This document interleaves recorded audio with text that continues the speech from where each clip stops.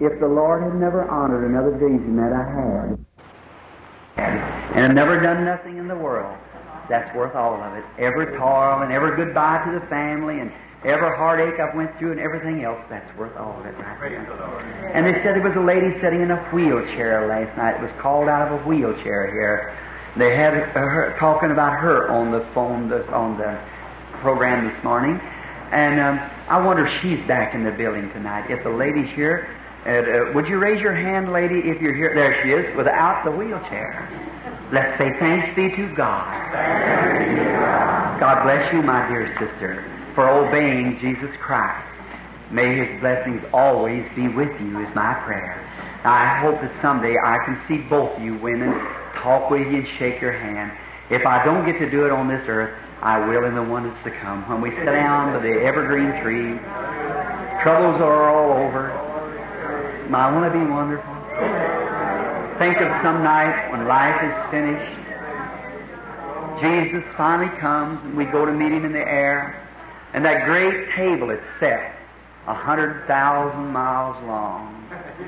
And around there, the old veterans of the fields sitting around, look across the table to each other. See there my brother and sister sitting there? We're just bound to shed a little tear once in a while.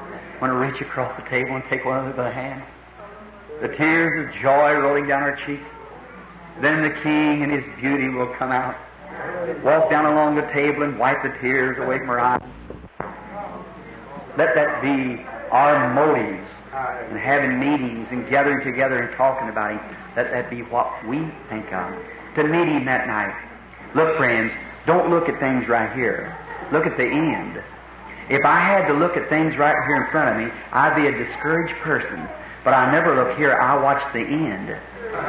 Not long ago, one of my managers, Mr. Baxter, many of you know him, I suppose, he was quoting a little story that I always liked. They was all riding bicycles. He was a Canadian. And they would ride bicycles, and they got pretty good. That they could ride without holding the handlebars. So the Schwinn, I think that is bicycle company, was going to give a prize to any boy in Vancouver that could ride a 12-inch plank 100 yards without falling off. Well, they all got up there to ride these bicycles, and they had a little sissy boy like around there. He's just kind of like we rough fellows, you know, call Mama's boy. And so we knew he wouldn't ride it. So when they all got on, everyone fell off but this little sissy boy.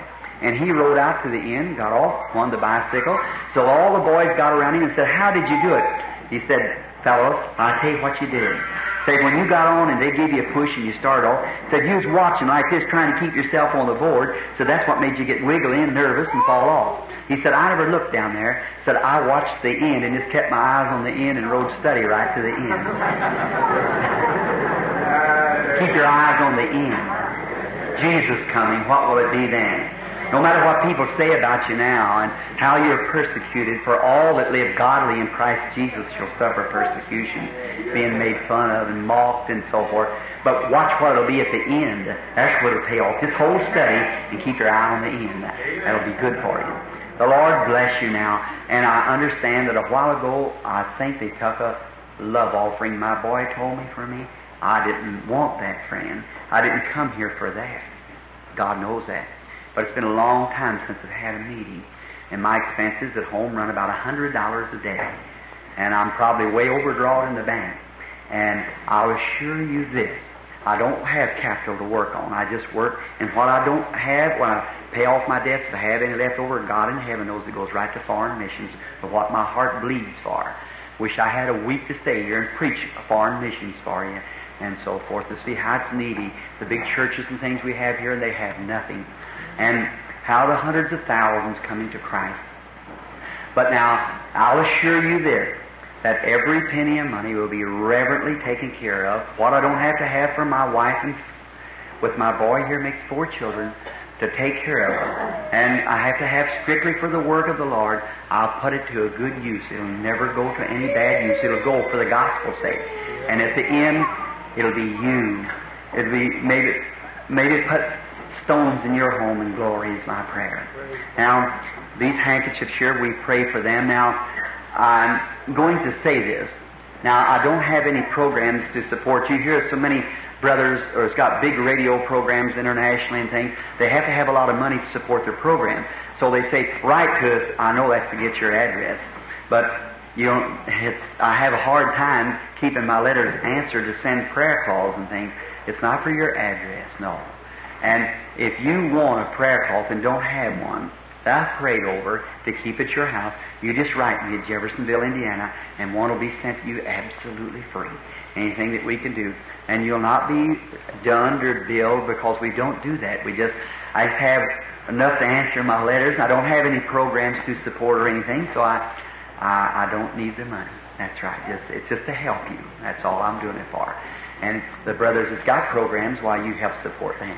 Now, while we pray for these handkerchiefs, shall we bow our heads just a moment?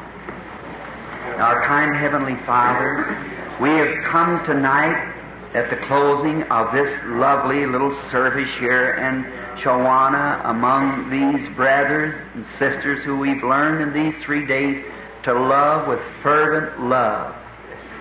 And sitting here tonight, after hearing the broadcast this morning, hearing the tape played back of a woman that the great famous clinic turned down to die. But then Jesus came along just in time. Here she sits tonight, healthy, lovely. Oh, we're so happy for that. We know all of her people are happy for that. We're so glad I'm glad to get to even see her, Father. And the little lady back here who was sitting in a wheelchair last night, sitting up here, and tonight, way back in the audience, humbly, raised up to give praise to God as a testimony. God, thank you for these things. Many others, Father, that Thou hast healed. We're so happy for them. Many cannot be here. They're on beds of affliction. And here's handkerchiefs that represent them. God, will you go with these handkerchiefs? As I lay hands upon them, knowing that in the Bible it was written that they'd taken off the body of St. Paul, handkerchiefs and aprons. And Father, you're still the same Lord Jesus tonight that healed the sick. And I pray that you'll grant it. Healing to everyone. Bless these people altogether.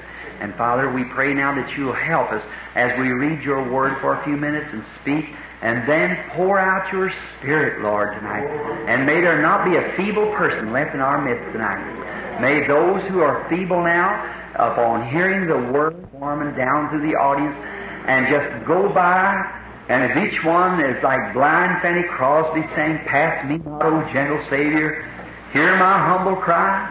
While on others are calling, do not pass me by."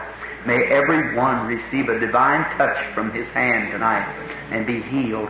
And if there be any here, Father, who is not your children, may they see you tonight in operation and action and reality, and may you speak at their heart, and may they say, "I'm tired of sinful life, knowing that I've got to leave the world someday," and may they come to find you as their dear beloved Savior this night.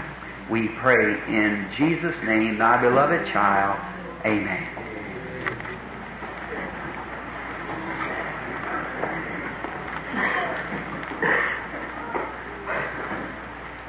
Now I know there's some standing around, and I feel for them it has to stand, and I know what it means. But now I'm happy that you're here, and we just haven't a room. It's just a small auditorium, and we just for 3 days. And if God willing, and you want me to, someday I hope to come back to you to stay longer, to have a meeting here among you people here in Wisconsin around. You're very nice, and I love you. And I want to read just a portion of God's Word, for as I always say, my word is just a man's word, but His word is eternal and it's true. Heavens and earth will pass away, but His word will never fail. Now I don't have time and can't set a regular text, because the reason I'm speaking is merely feeling this congregation.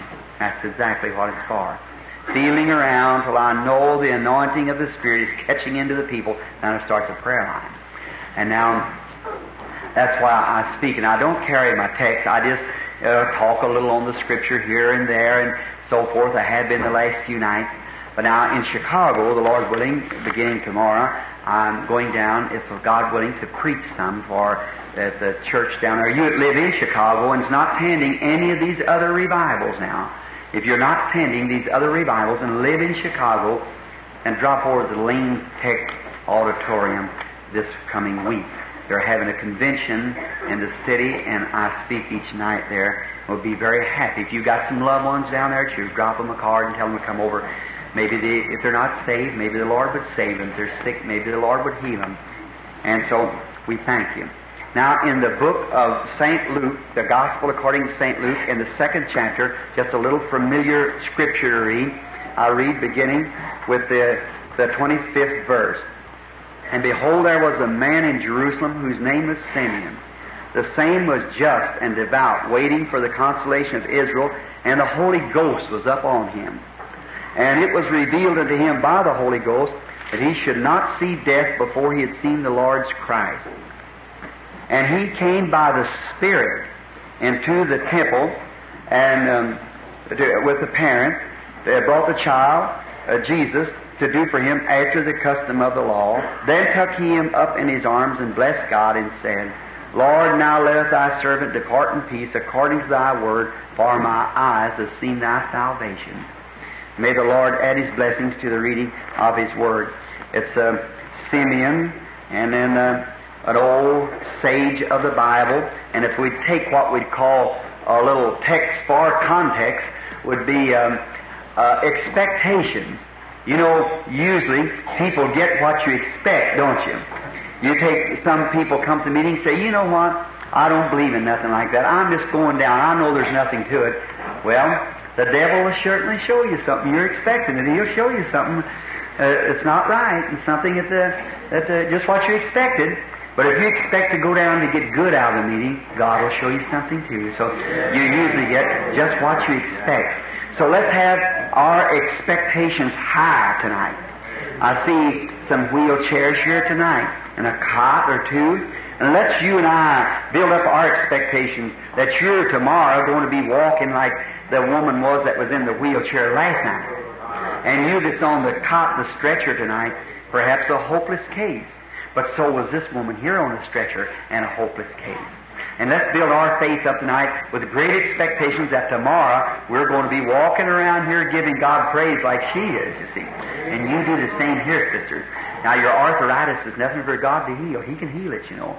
He can make it well, and He can do anything that He wants to, you see, or anything that you'll let Him do. Your faith has to let Him do it. And I see you're mentally right, all of you here, but this poor little sister over here wasn't mentally right.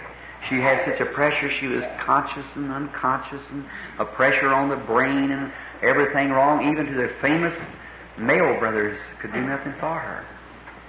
But Jesus could. And her laying there in that condition, the sovereignty of God. I was asking about it today and asking my boy now what position was the woman laying in.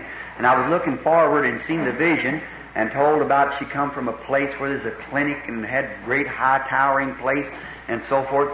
And she was laying back in the other side, back that way, towards the front of the altar, laying around there.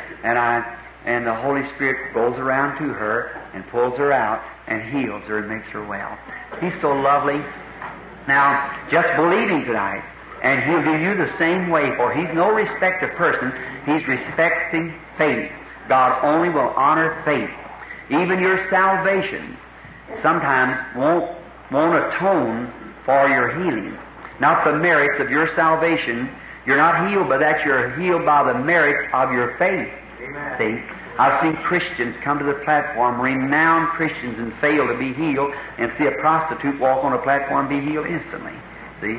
Because the Christian had been drugged through many places and skeptic, kind of believing, wonder if the days of miracles is past, and they'll go off missing it. And a poor old prostitute come to the platform knowing that she's guilty and condemned before God, and there give her heart to Christ and be healed instantly, just walk away. So it's on the merits of your faith.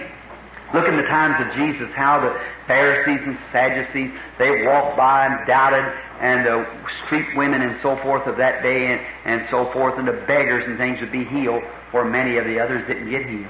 See, it was on the merits of your faith. Now, we're going to speak a little tonight about to be expecting, what you can expect to receive. And let's have our expectations high. And now, for the next few moments, I want to speak on that. Now, the first thing you want to think of, friend, is always the Word of God. As I said last night, the Word of God is a seed. And that seed planted in the right ground will produce anything that the seed represents. If there's a seed and it's wheat, if that wheat's germatized and the right seed going into the right kind of ground will produce wheat. Corn will produce corn. Barley will produce barley. And every divine promise of God will produce just exactly what it promised to produce if it's put in the right kind of a place. As I said today to a friend, it's an atmosphere. That's what it is. If you want to get a great healing service here tonight, let's have a great atmosphere of believing you're going to be healed. Amen. See? Now, no matter how real Jesus would be here at the platform or out there, He couldn't heal you unless the atmosphere is right for your healing. See? Now look, when Jesus went into His own country, many mighty works He could not do because of their unbelief. Is right, unbelief. No matter how great He was Jehovah God invested in a body of flesh. God was in Christ reconciling the world to Himself, but He could not move until faith come. As how many knows Brother Bosworth? I know you all do. He's quite a fellow for jokes, and not bad, good jokes. But what the world calls. The American people are a whole lot that way. They're looking for entertainment. That's the reason today our churches has got so much off of the line, is because they got a whole lot of Hollywood evangelism. That's right. A whole lot of glamour boys out acting and going through a lot of going on and trying to decorate up and put on a lot of psychology, when I'm the one type that likes the old-fashioned blood-washed gospel, brother. That really brings the gospel out. That's right. I do not believe that we should go on with a lot of carrying on and classic and everything. Just make the gospel pure and plain and simple. You don't have to speak big words that Webster don't even know. The only thing you have to do is just preach the gospel, plain and true. They'll understand it. At Fort Wayne recently, takes this We the People. They wrote up an article the Lord did in my meeting up there for Him of a little blind girl being healed. You Assembly of God people, come out in your evangel and so forth. And so that night we come from the platform, a little club-footed baby was made straight, and a little blind girl received her sight, and so they'd put it in the evangel and in We the People. It speaks on religions and so forth. It goes over the world and gets the events on things and writes it up. So I was back in behind the stage where my song that they sang for me, my old friend Paul Rader wrote it, Only Believe. And I was back there just thinking, when I heard it come through the microphone, right in this same room, Paul wrote that song. He's gone on to glory long ago. And I was back there, and there was a man came back there who had more education, he had knowledge to know what to do with, I guess. And he said, Brother Branham, he said, your message was nice, he said, but your grammar. I said, yes, sir, that's right. I said, I know my grammar's awful. I said, I'm sorry about that. I said, I was raised in a family of 10, and I was the oldest, and my daddy died, and I had to take care of 10 children. And my mother, I said, didn't get a chance to get an education. So that's no excuse now. I said, you're a man. I said, yeah, I know that's right. I said, but since the Lord, I had to work so hard till I went in evangelism, I said, and then when I started here, I said, the people calling me from everywhere, I don't even get a chance. He said, you could take a correspondent course. I said, your grammar's so bad. I said, I know it's awful, brother. I said, I hate it, but I just can't help it. Said, you using those words, haint and his and taint. And I said, well, they seem to understand it pretty good. I said, look, one mistake you made, Brother Branham, was horrible out there before an audience like that. Said, you said, people coming up to this pulpit, said and he said, you should not say pulpit. I said, well, isn't that what it is? And he said, no. Said, your congregation appreciates you more if you said pulpit, not pulpit. I said, brother, you know what? I love you. But I said, I tell you, them people don't care whether I say pulpit or pulpit. They want me to preach the gospel in the plainest and produce what I'm talking about. I said, that's exactly what they are. And they know I'm just an old sassafras farmer anyhow, so I can't be nothing that I'm not. So I just have to talk like that, so you excuse it like that. It's the only way I know. So, but one thing I do know, Jesus saved me, and I love Him with all my heart, and He's promised me a home in glory, and I'm looking forward to it, and I want to take as many as I can, telling this good news of what He did. Hallelujah. Now you remember that you don't have to wait now for an evangelistic service or a person coming through praying for the sick. You have a right yourself. Remember, gifts and callings are wonderful, but remember, here is the greatest thing that God gave the world outside of Jesus Christ, is the Bible. And do you know what? The Word of God will defeat the devil any place, anywhere, anytime, on his own ground. Did you know that? The Word of God alone. Jesus made it so simple until the weakest Christian could do it. Look, when Jesus came on earth, He was the Son of God. Don't you believe that? He was conceived in the womb of Mary and was born to virgin birth. Almighty God overshadowed Mary and created the blood cell that brought forth the Son, Christ Jesus.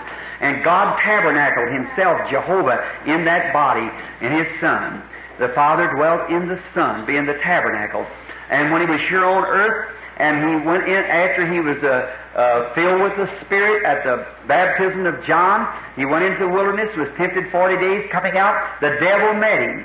He was, of course, just the antitype of Moses, and he tempted Moses on his weak point, and Moses was his temper, and he broke all the commandments and showed that the priesthood would be broken. But when Jesus, his weak point, he was hungry. He had been fasting 40 days.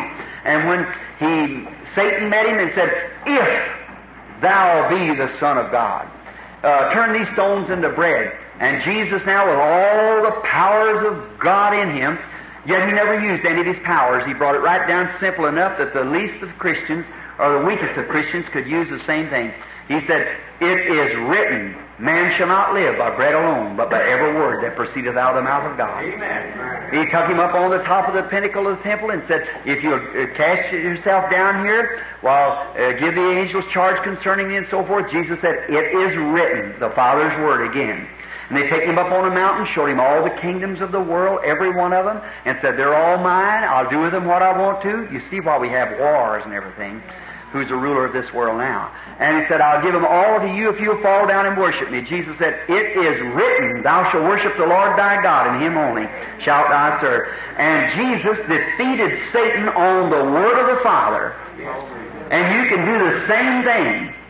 No matter how bad he tempts you in saying it's not right, it says, say it is written. And the Word of God will defeat Satan anywhere, no matter what it is. If you'll stand toe-to-toe with him and say, "It is written, God said so," that settles it. If God said so, it really makes it the truth. Amen. All the heavens and earth will fold up someday and be no more. But God's Word is eternal and cannot fail, because God has spoken it. And do you realize that the very earth that you're sitting over tonight is nothing more than the Word of God?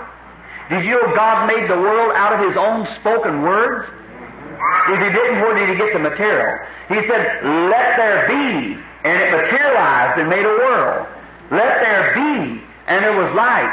"Let there be," and He believed His own word. And His own word brought the earth into creation. He made the world out of things which was not and does not appear. Yet He made the earth that you're sitting over tonight. He made the chair that you're sitting on tonight. His spoken word brought the material into the earth. The Word of God. Amen. You begin to think how little we are, and how poorly and how little it is to disbelieve God's Word when everything that we see was made by His spoken Word. He spoke it into existence. He spoke you into existence. He spoke me into existence. Oh my, when we think of that, the little old doubts just drop away when we see who He is. Why, He held out His hands and drove the moon and stars into existence. What do you think of that? Who made the solar system? When standing not long ago looking through a glass yonder on Mount Palmer, I could see 120 million years of light space. Break that down into miles and see how far it would be. And beyond that was still moons and stars and worlds. And my Father spoke those into existence. The same one that sent His Son here to die, that you might believe His Word. And you cannot believe His Word correctly until you're born of the Spirit of God. That's deep and it's hard, but it's correct. What's the matter with the world today? We got too much intellectual religion. There is such a thing as having intellectual. I don't mean to be rude. I don't mean to hurt people's feelings. But the trouble with these evangelists today, it's crossing the nation today. Preaching the Word, they say they go and have a big meeting and thousands are converting. Go back a few weeks and there's not hardly any of them left. What is it? They receive an intellectual faith. Now, God is not known by intellectual faith. God is known by the experience of new birth. Amen. Only alone. Jesus said, except a man be born again of the Spirit of God, he cannot even see the kingdom of God. Now, any Bible scholar here knows that the word see there does not mean look with your eye. It means understand. You say, I look at it, something, they say, I just don't see it. You mean you don't understand it. You're looking right at it. You look with your eyes, but understand with your heart. That's right. You can't understand it. And no man can know nothing of God until first you're born of the Spirit of God. The Bible said no man can call Jesus Christ. Only by the Holy Spirit is the only thing that you say, well, I believe He's the Son of God. If you haven't been born again, you're taking somebody's word for it. You say the Bible said so. That's right. The Bible's right, but what about you? You say the preacher said so. The preacher's right, but what about you? Mother said so. Mother's right, but what about you? It's a personal experience of your own that you've got to be born again, or you'll never understand God. And then He will reveal Himself to you just as He knows you have need of. Now, there's two things in you that draws the opinion. First is an intellectual part, which is your mental part. And the next is your soul. You have a soul and a mind.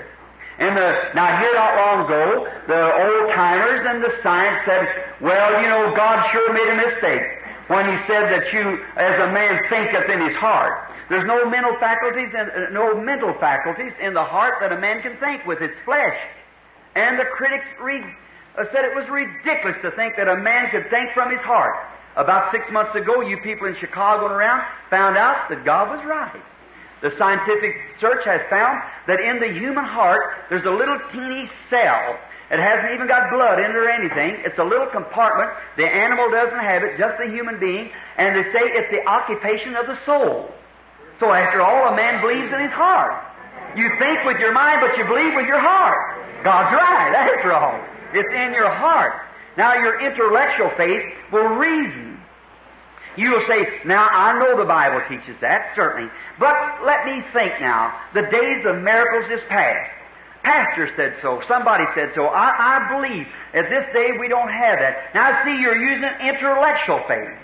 And that intellectual faith will reason with God's Word, but a born-again experience from the heart will not reason. It'll say God's Word's right.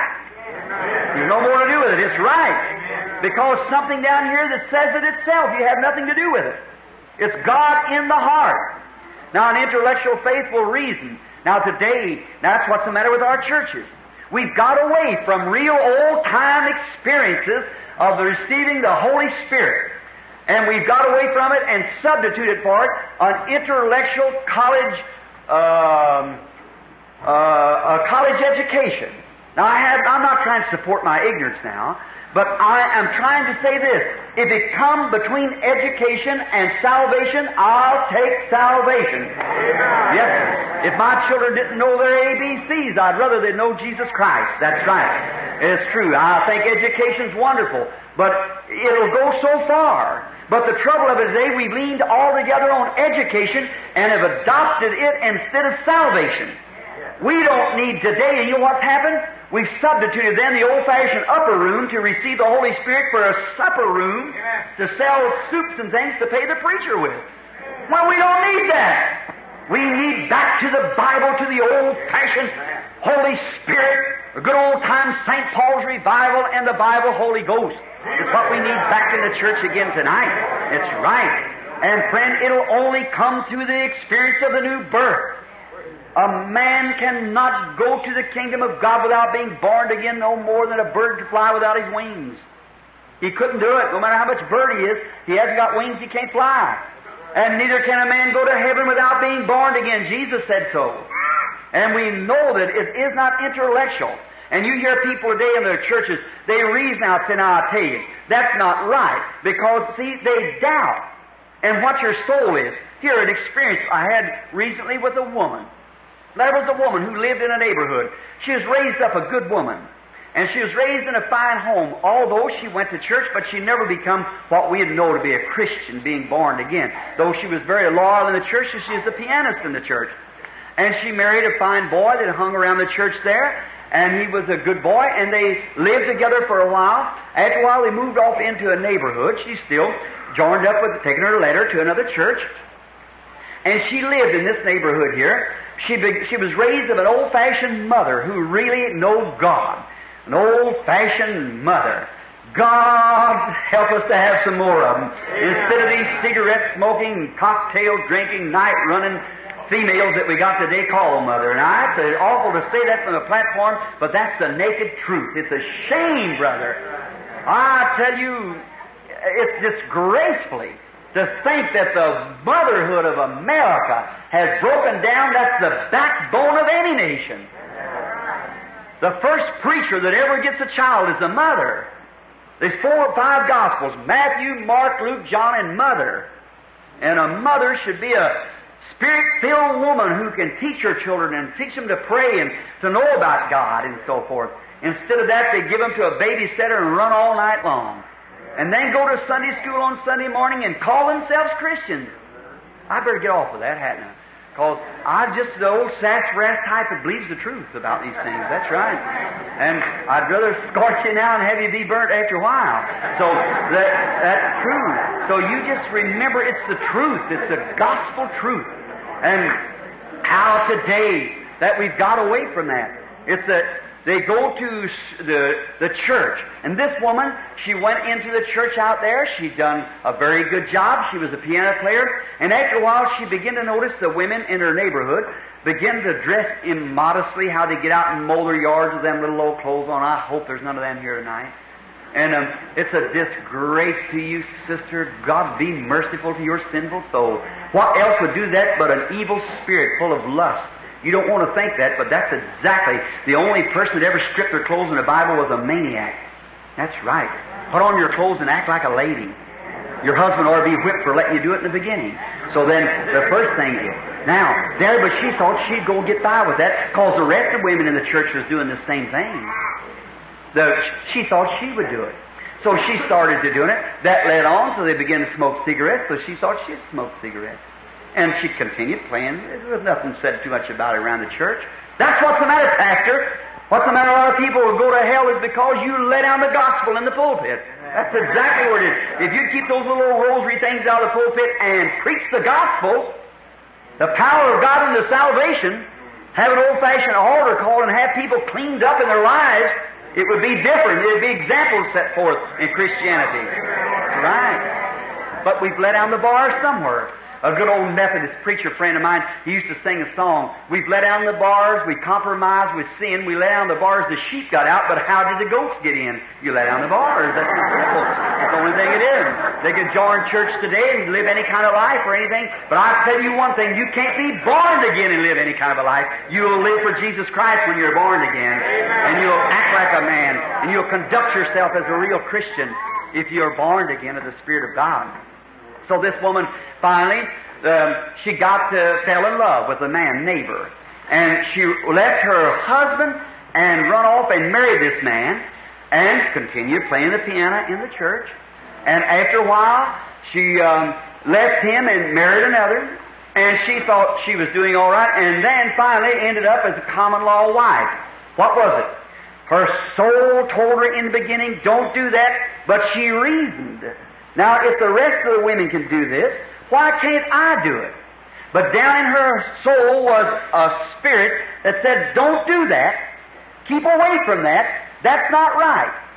But yet she fought against that and cast that aside, and she went to reasoning. Don't you see? Don't reason. Just believe. Believe God's Word. Don't try to reason it out. Just what God said is the truth. And believe that to be the truth. And don't go to your reasoning, go to your experience. to Christ in the heart and compare it with God's Word. Now, she went on, and after a while, she was called, the pastor of our church was called to her bedside to pray for her. Well, she was laying there smoking cigarettes and everything, living in the house, a common law wife. And he said, "Sister, is everything all right with your soul to die?" She said, "Everything is at peace." Now, she believed it. She had went so long with her intellects until she had grieved the Holy Spirit from her. It no more spoke to her. She didn't know which was right. She had reasoned it out. She had a mental conception that if she went to church and did what was right, why, she would go to heaven. That went on down to the very hour of her death. But when her reasoning power, when you die, your brain breaks up, of course, when the Spirit leaves you. And then what's left?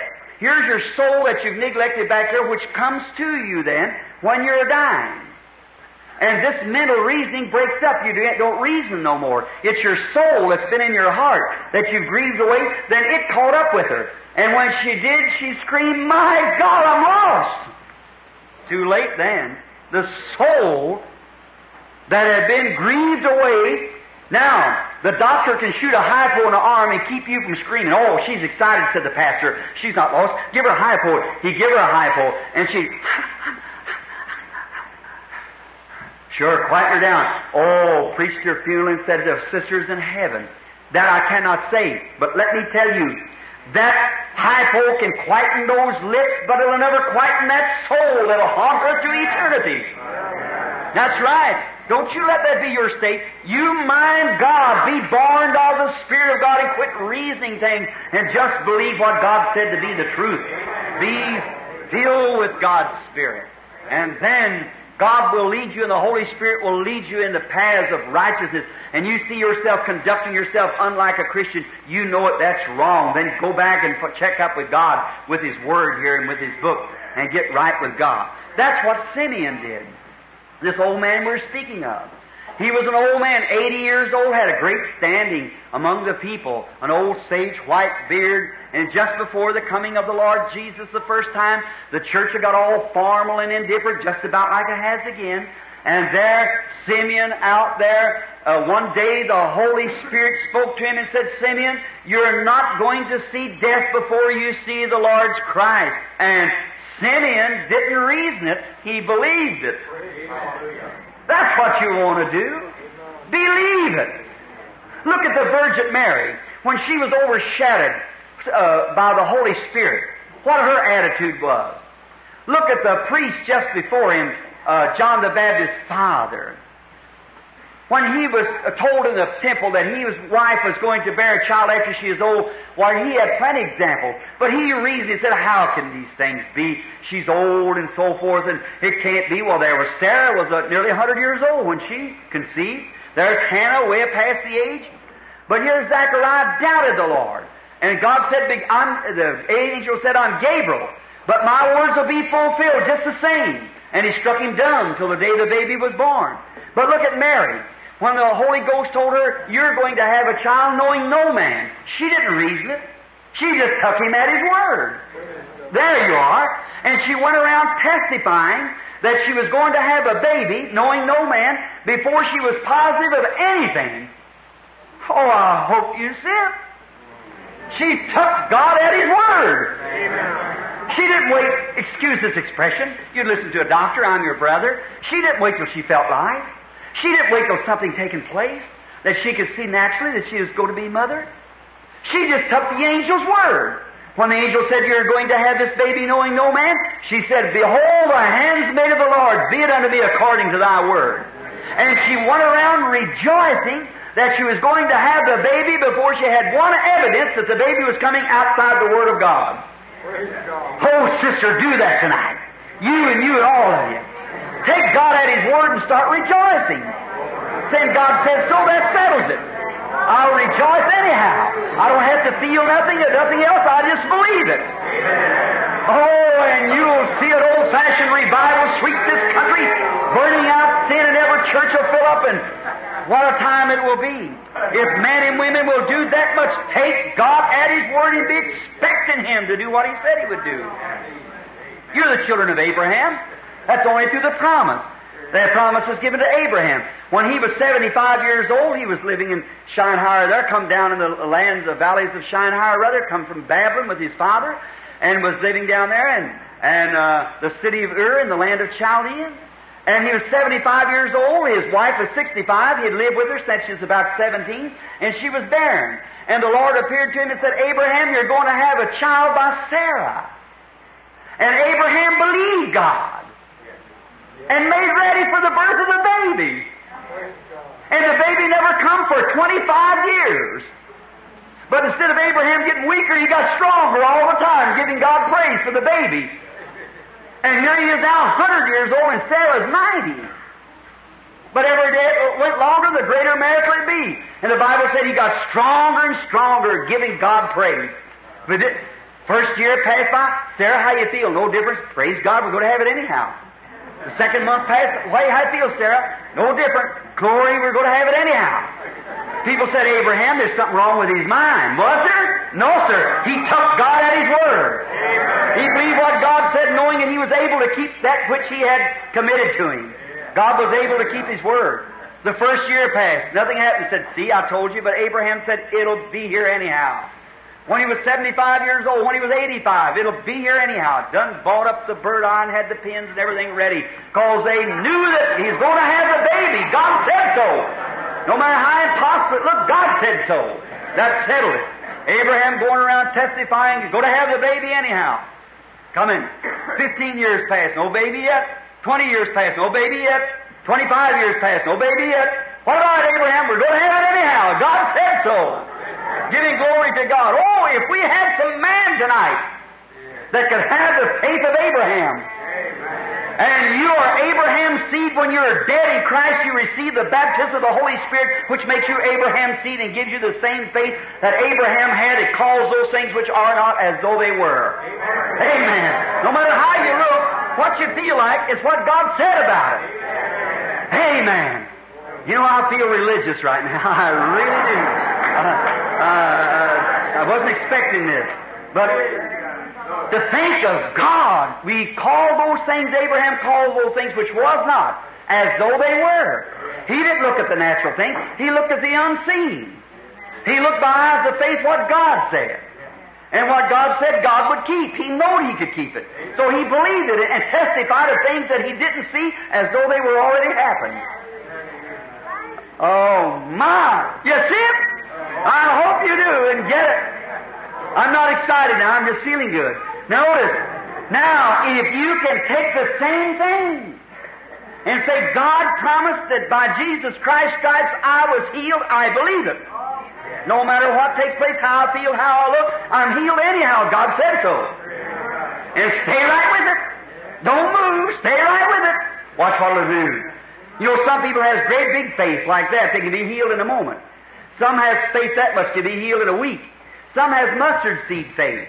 Takes them a long time, but just follow it. It's genuine. It'll bring you to the light. Just hold on to it and keep moving. And it'll bring you out. You just keep holding on to that faith. It'll bring you through. If it's real mustard seeds, you know, mustard don't mix with nothing. It's genuine. You can mix kale with spinach and so forth, but you can't mix mustard with nothing. And when mustard stays mustard. And when real faith takes a hold in the heart, it's not intellectual, it's not reason no more, it's real. It's the Spirit of God witnessing through you. God's Word is true. I stay right with it. Yes, sir. And that brings the results. So, Simeon, he went along, he had a great prestige, but he wasn't ashamed of his prestige if it was contrary to the people's ideas. Well, somebody say, looky, poor old Simeon, you know what? He's just a little bit off now.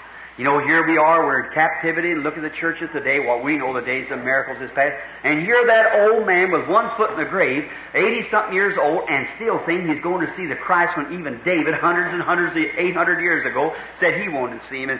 And Elijah back before that, and come on back to Adam, they looked for him. And here he is with one foot in the grave, and the church all tore up like it is now, and everything in the days of miracles all ceased out and everything. And yet he said, he believed it.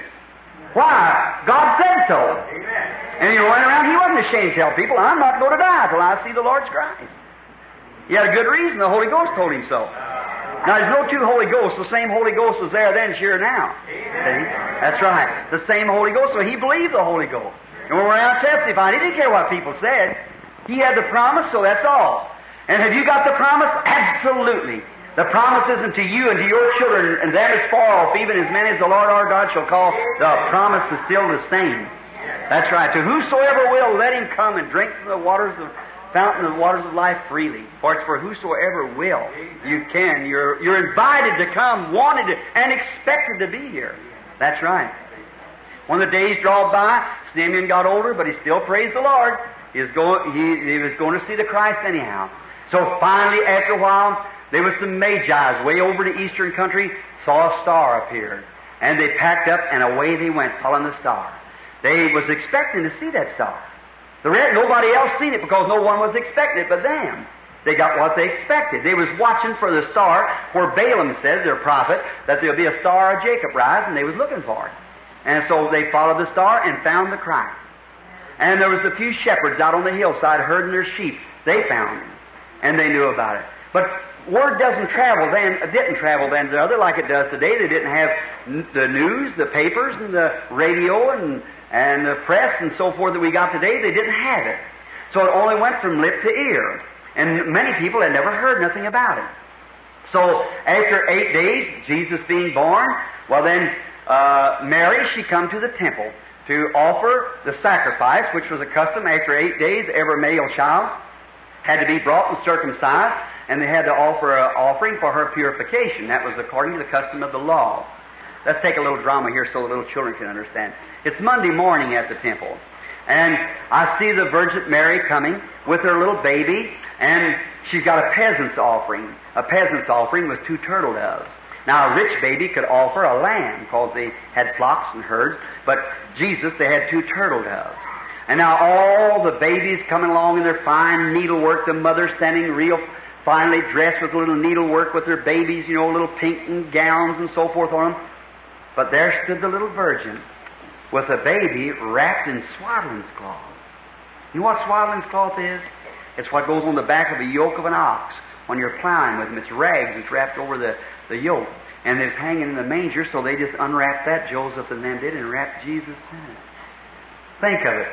The King of Glory. The King of somebody. Would you think of it? There's about 2 million Jews that day up in there, so there's perhaps maybe hundreds of babies born every night. So every morning, there'd be, after the 8 days for each person, there would be a line of babies for their circumcision. It's Monday morning. Here's a great line of mothers standing there over on that side, we'd say, with their little babies. And I can hear some of them say, "Look at there. See? Look at there. Look at her. There she is. That's the one that had that baby without being married. Keep your distance from her." Isn't that just like persecuting the real true believer today? She held that baby in her arms. She didn't care what the people said. She knew whose baby that was. In her heart, she knew that that was God's child. And everyone that's born of the Spirit of God, you might be called fanatic. You might be called that insulting name of holy roller. You might be called anything like that, but in your heart, if you've ever cradled Christ, you don't care what they say. Don't make any difference. They can say, "Look at him. Sure, you're marked." She was too. Kept her distance from her. Back. Don't get around her. But what was she holding in her arms? It didn't look very nice to look at, but it was the King of Kings, wrapped in swaddling cloth in its little virgin mother's arms. Think of it. They kept their distance. I wonder where those people are tonight. What if they could come back and try it over again? It would be different, wouldn't it? Don't let that be your faith. You do it now, while you're sensible and while you can, while you've got a chance to do it. Do it now. They kept their distance. So the line moved on up, the babies being circumcised and the mothers offering for their purification. Her bringing her little doves along, which probably cost a few farthings, and she brought the doves for her purification according to the law. And then gets up nearly way along up the line. Let's look, where's Simeon at? If God gives Simeon a promise that he was going to see the Christ, it's up to God to take care of it. Don't you think so? Let's say he's out over in a prayer room that Monday morning. He'd had the services the day before and he was tired. I see him sitting over there, pick up the scroll and begin to read, "And the virgin shall conceive and bear a child." Isn't that strange? I picked that up. I see him reach down and get another and read, "All we like sheep have gone astray. The Lord laid upon Him the iniquity of us all. He was wounded for our transgressions. He was bruised for our iniquity. The chastisement of our peace was upon Him. With His stripes we were healed. Reading the Scriptures over in the place. Now I say this is drama for a moment. And all at once the Holy Spirit is absolutely obligated. If He give him the promise to see the Christ, and the Christ is in the temple, He's obligated to bring Simeon before the promise. Is that right? Amen. Sure. So I can see the Holy Spirit say, Simeon, stand on your feet. Oh my. You believe men of God are led by the Spirit of God? Amen. Sure they are. Simeon stands up, not knowing where he's going. Yes, Lord, I hear your voice. What do you want me to do? Walk, Simeon. Where, Lord? Just walk. Make a difference where you're going. Walk. He started off walking. Here he comes out, led by the Holy Spirit that give him the promise. The same Holy Ghost that gives Simeon the promise gave you the promise. Amen. How many believes in divine healing? Why are you here tonight? Because you believe. There's something inside of you that tells you there's divine healing. Is that right? If it wasn't even written in the Bible, it would still be a divine healing. If there's a deep in here calling, there's got to be a deep to respond to it. David said, "There's the noise of thy water spouts, the deep calling to the deep." In other words, I've made it like this many times. Before there was a fin on a fish's back, there had to be a water first for him to swim in, or he wouldn't have no fin. He had to have a water first. Before there's a tree to grow in the earth, there had to be an earth for it to grow in, or there wouldn't be no tree. And here, not long ago, I read in the paper where a little baby, a little boy about 8 years old it was, eat the erasers off his pencils at school, eat his erasers up. And he come home and find him eating the pedal off his bicycle. And so they take him down to the doctor, and they take him into the clinic and examine him, and the doctor examined his blood and everything, and he come to find out his little body was wanting sulfur. And sulfur's in rubber. Now look, if there's something in here calling for sulfur, there has to be a sulfur to respond to that call, or there wouldn't be no call in here. You get what I mean? Something hungering, there's got to be something to respond. When our forefathers, the Pilgrims, landed over here on Plymouth Rock, they found the Indians. They were worshiping the sun. They were worshiping images. Why? When I went into the Hottentots of Africa, I found the little mud idols of worship. It's sprinkled in blood. Why? They're human beings. There's something in them that tells them there's a creator. Deep calling to the deep. And if there's a deep calling, there's got to be a deep to respond to it. You remember not long ago, before you received the Holy Spirit, your heart burned for something. What was it? It was a deep. You'd come to the church, you'd join church, but you'd never been born again. And your heart called for it. What was it? The deep calling to the deep.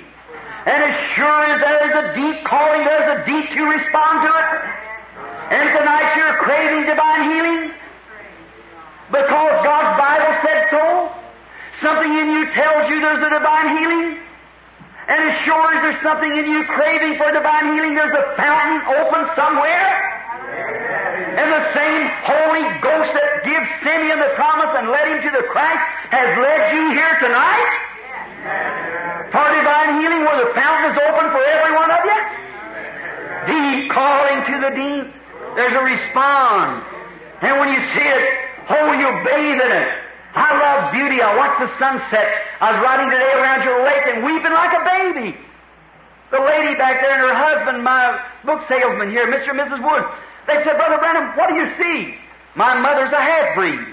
She's a half Cherokee Indian. And when I looked out there and could see those leaves painted, I said, "It's God with His brush.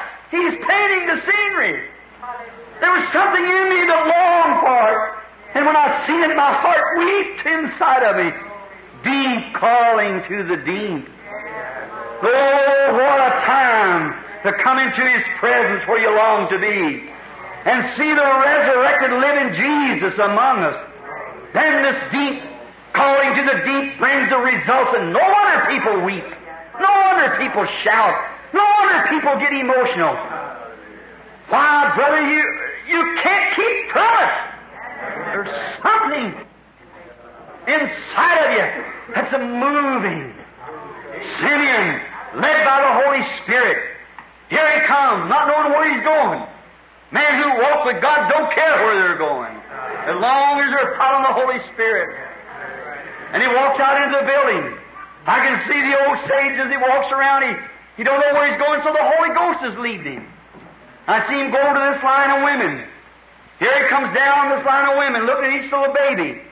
He comes to this woman standing by herself that the rest of them's making fun of. He stops. He looks over in her arms. He picks up this little bundle of love, wrapped in swaddling cloth, pulled it up to his bosom, the tears running down his cheeks, and said, Lord, now let your servant depart in peace, according to your word, for my eyes have seen your salvation.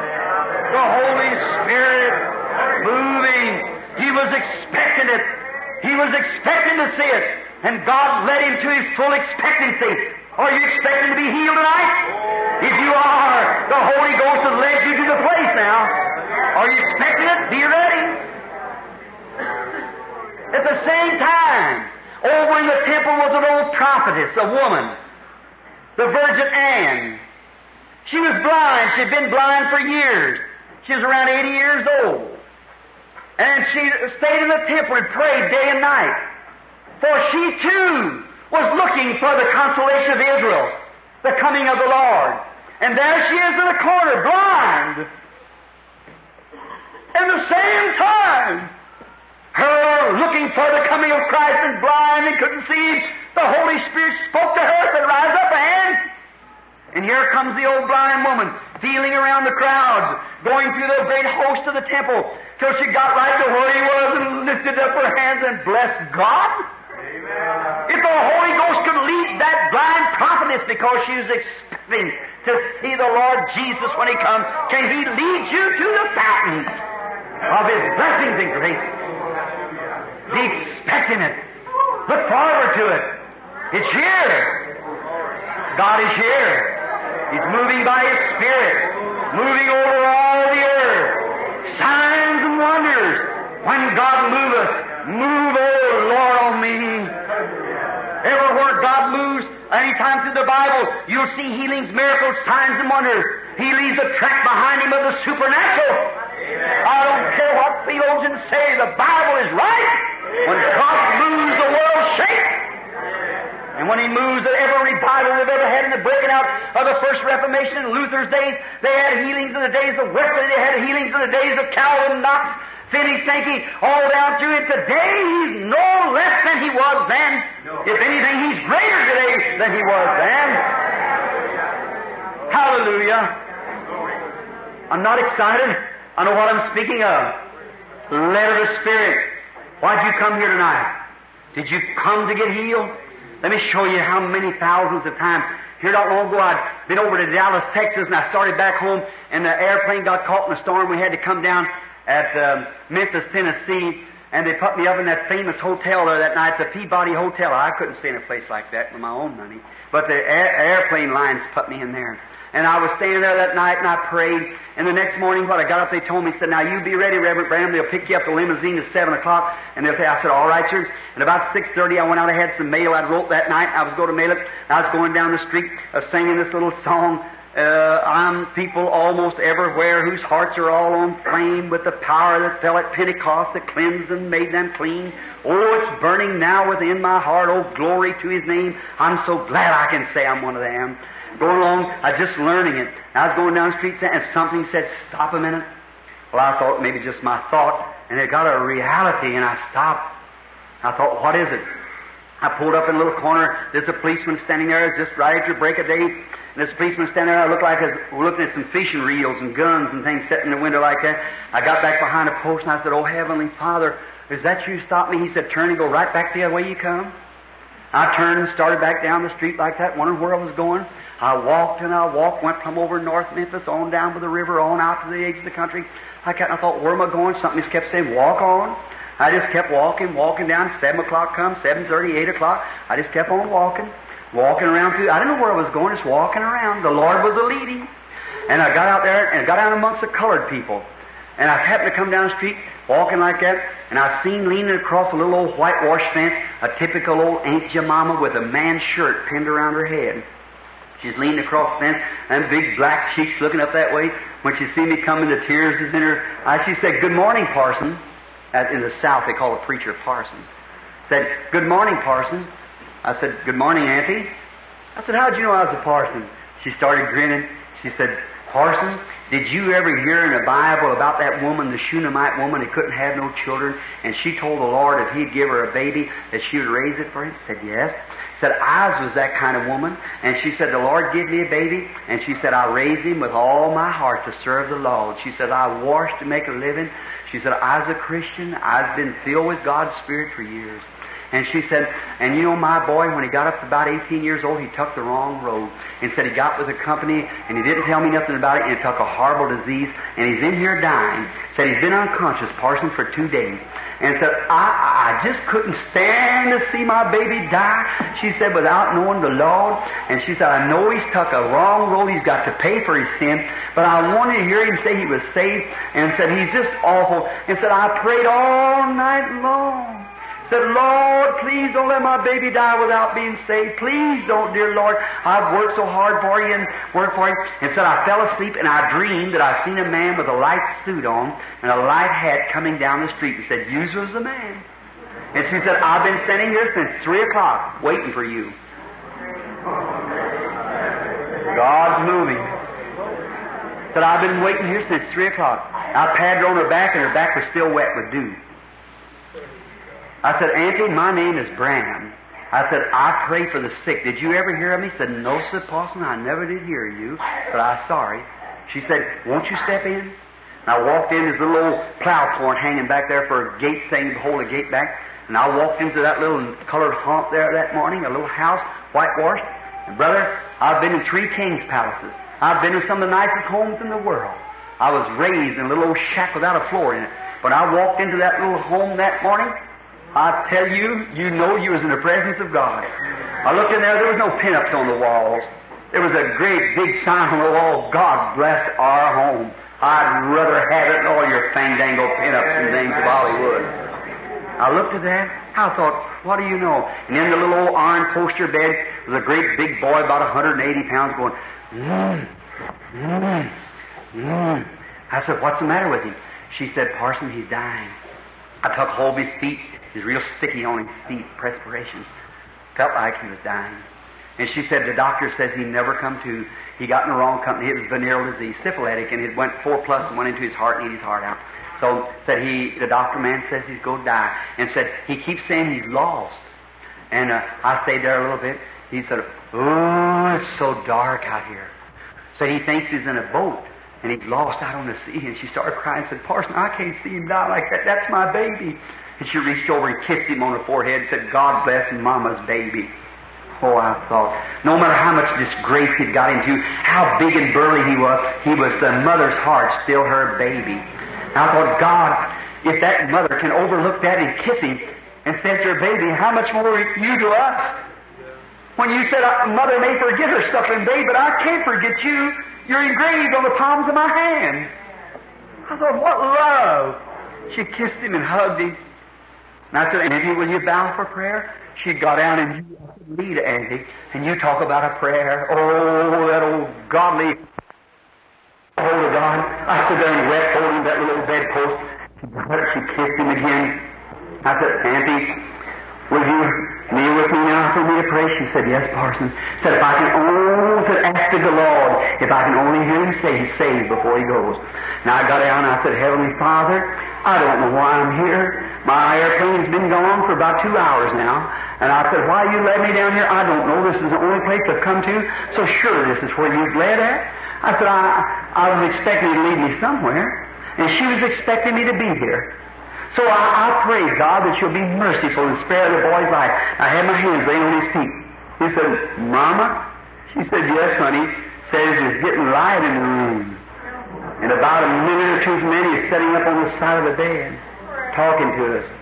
I hurried off and called a cab and went out the airplane. They was making the last call. They'd been held for 2 hours. I caught my plane and went home. About 6 or 8 months after that, nearly a year, I was coming through on a train. And as you go to Memphis, how you pull up this way, I run up to get me a hamburger. It's charged too much on a train to eat. So I had to go over and get me a hamburger at the train stop. And I went up there to get me a hamburger, and I was going up, I heard somebody holler, "Hello, Cousin Branham!" I looked out there, and there's a red cat. He said, "Hello there, big black boy, teeth shining." I said, "How are you?"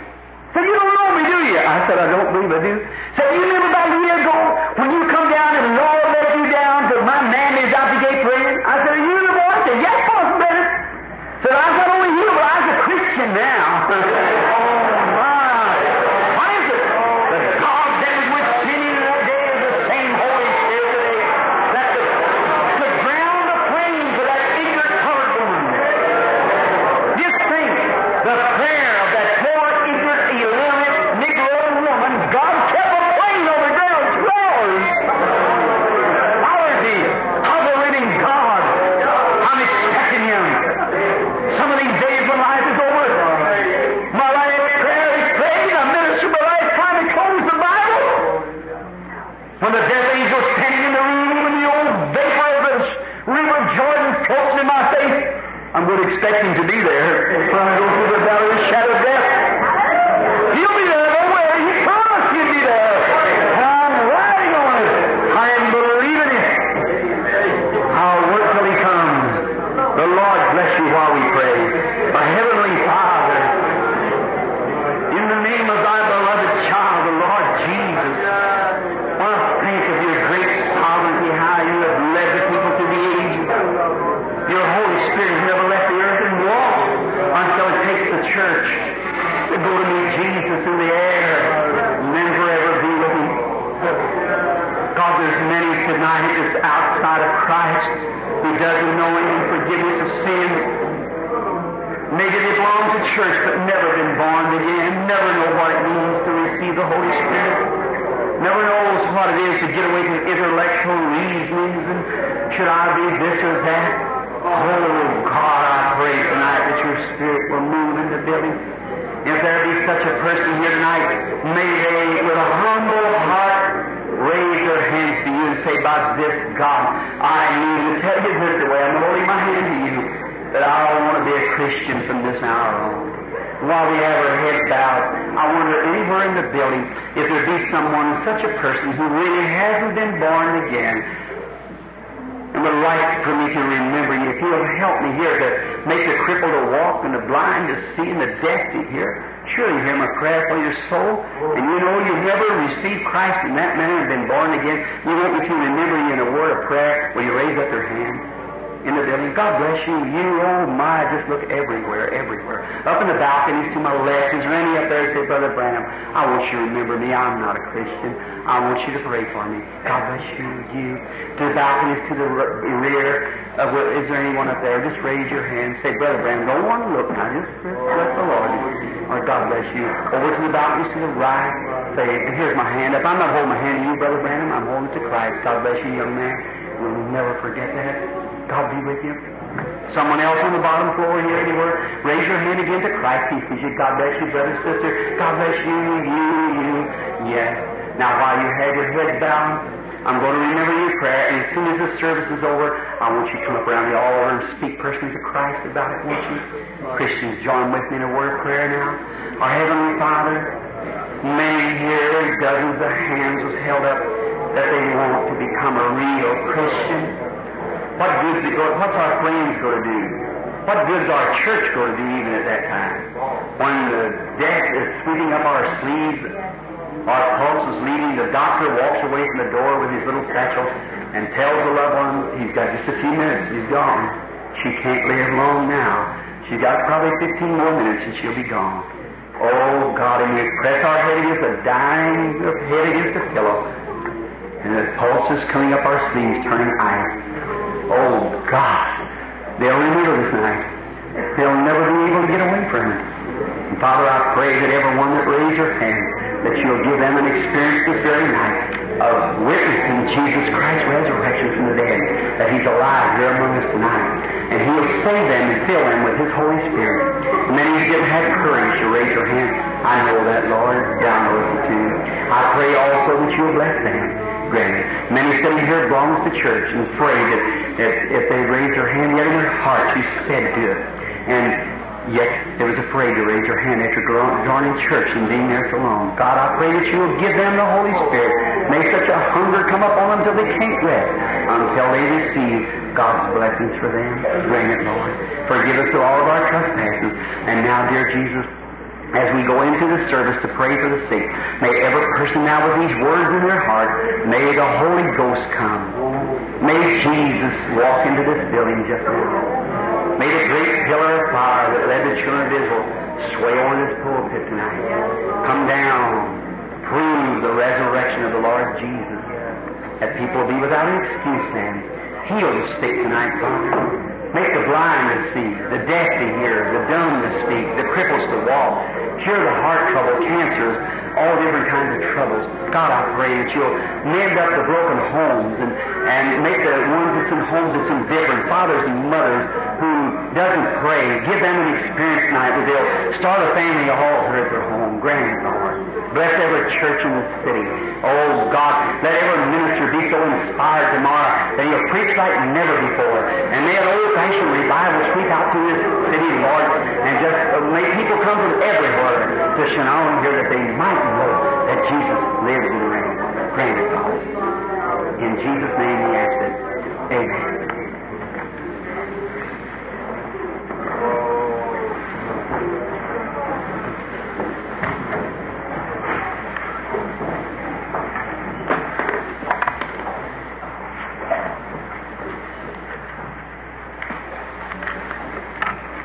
May the Lord bless you all real richly is my sincere prayer. Tomorrow's Sunday. You don't go to Sunday school probably late. You Catholic people probably go to early Mass and whatever it is. But you'll be able to make one of them. And I hate to hold you and you're standing, but I just felt like talking to you. You're such a lovely audience. And I pray that you'll receive the words now and be expecting to be healed. I want to ask you something just in a moment before we call the prayer line to be prayed for. What would Jesus do if he was here tonight? How many of you believe that Jesus Christ is the same yesterday, today, and forever? Do you believe that? What was he yesterday? What did he do when he was here on earth? What he done when he was here on earth, he's got to do the same thing today if he is the same. Is that right? Now, for about 2 minutes, let's go through it. What was his ministry? Did he go around and say, bring me somebody and I'll heal him? Never did he say that. He said, I can't do nothing. It's not me to do it the works. It's my Father that dwelleth in me. He doeth the works. Is that true? Yeah. Jesus saw visions when he seen Philip and Philip, he prayed for Philip. Peter come to him. He knew what his name was. He told him who he was. And Philip went and got Nathanael around in another country and brought him over. When he come up to Jesus, Jesus said, there's a righteous man. Behold, an Israelite in whom there's no doubt. He said, when did you know me? How do you know who I am? Well, he said, before Philip called you when you were under the tree out there praying, I saw you. He said, you're the Son of God. And he said, because I told you that I saw you in the tree, do you believe me? He said, yes. He said, then you can see greater than this. He told the woman at the well after talking to her what her sins was and what she had done and so forth. He went into the pool of Bethesda where great multitudes of lame, halt, blind, withered was laying there at St. John 5. And a couple of days before that, a woman touched his garment and went and stood off out in the audience. Jesus looked around over the audience. He said, somebody touched me. Well, he said, everybody's touched me. He said, yes, but I've got weak. Virtue went from me. I got weak. He said, well, looked around over the audience. He said, seeing the little woman, he picked her out where she's at. He said, thy faith has healed that blood issue now. Your faith done it.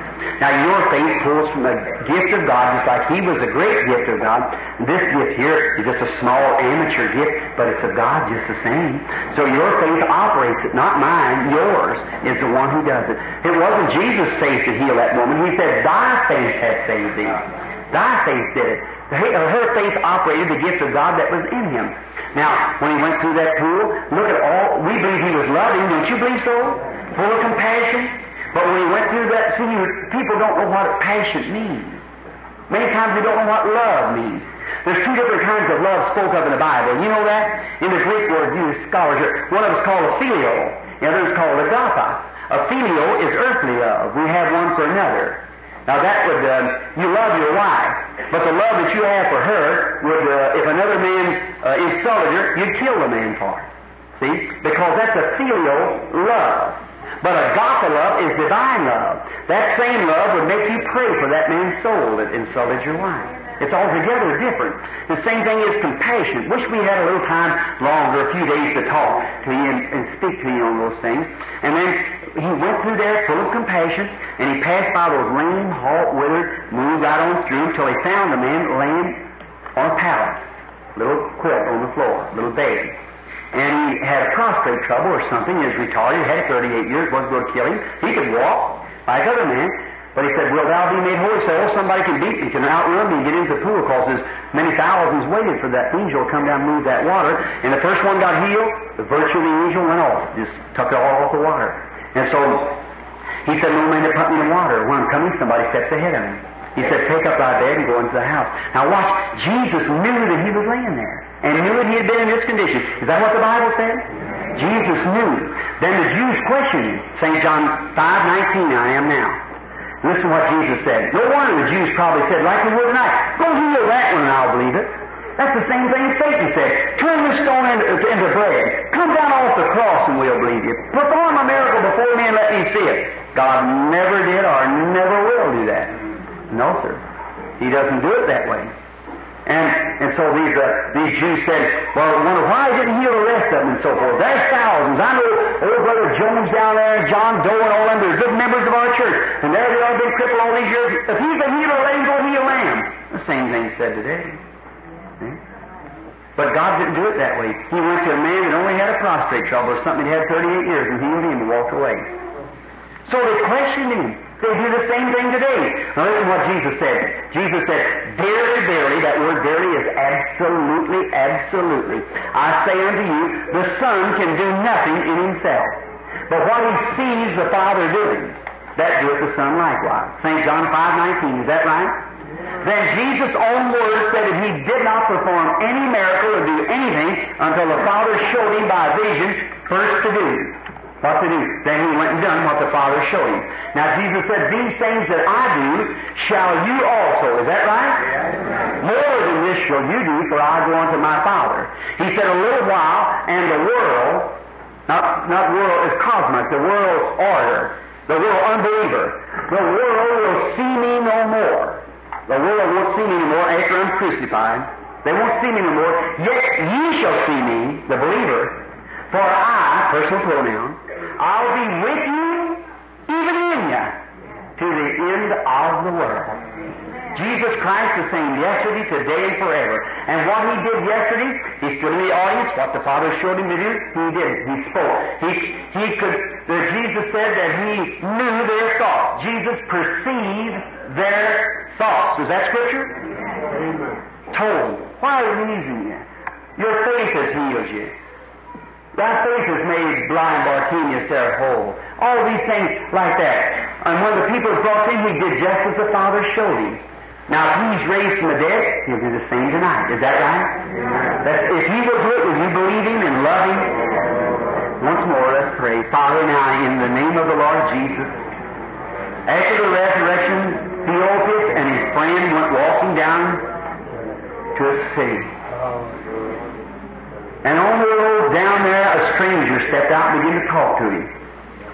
They talked all day long, and he explained the Scriptures to them. They didn't know it was he. And when they drew near to the city, he made as if he would go on.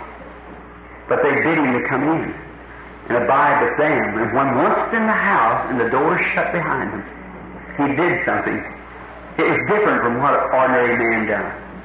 He did it his way, and the people knew that it was him. And oh, how they run from Emmaus all the way back up to Jerusalem to tell him the Lord has risen indeed, and we've seen. Jesus, will you tonight come in this meeting and do something different than what's done in religious meetings? Do it your way, Lord, the way you did it when you were here on earth, that the people might know that you've raised from the dead. You just didn't only raise on that Easter, you've been risen ever since. And you'll always be alive. You're alive forevermore. Oh, Christ, please, in your holy name, I ask that you'll pardon all of our sins. Take all our iniquity away from us.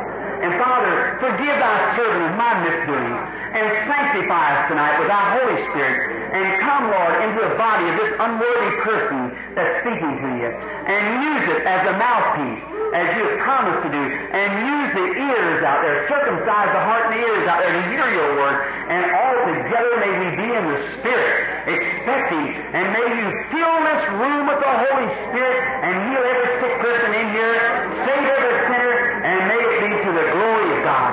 We commit ourselves unto Thee for this service in Jesus Christ's name. Amen. Should you get prayer cards out over the church today? Yeah. Look on the back of it. It's got my... Would you just now take yourself, any of you out there, and put you here before this woman with about at least 1,500 or 1,600 people sitting here tonight, looking right down, and Satan moving around trying to make one flaw if he can. Put yourself here in my position now.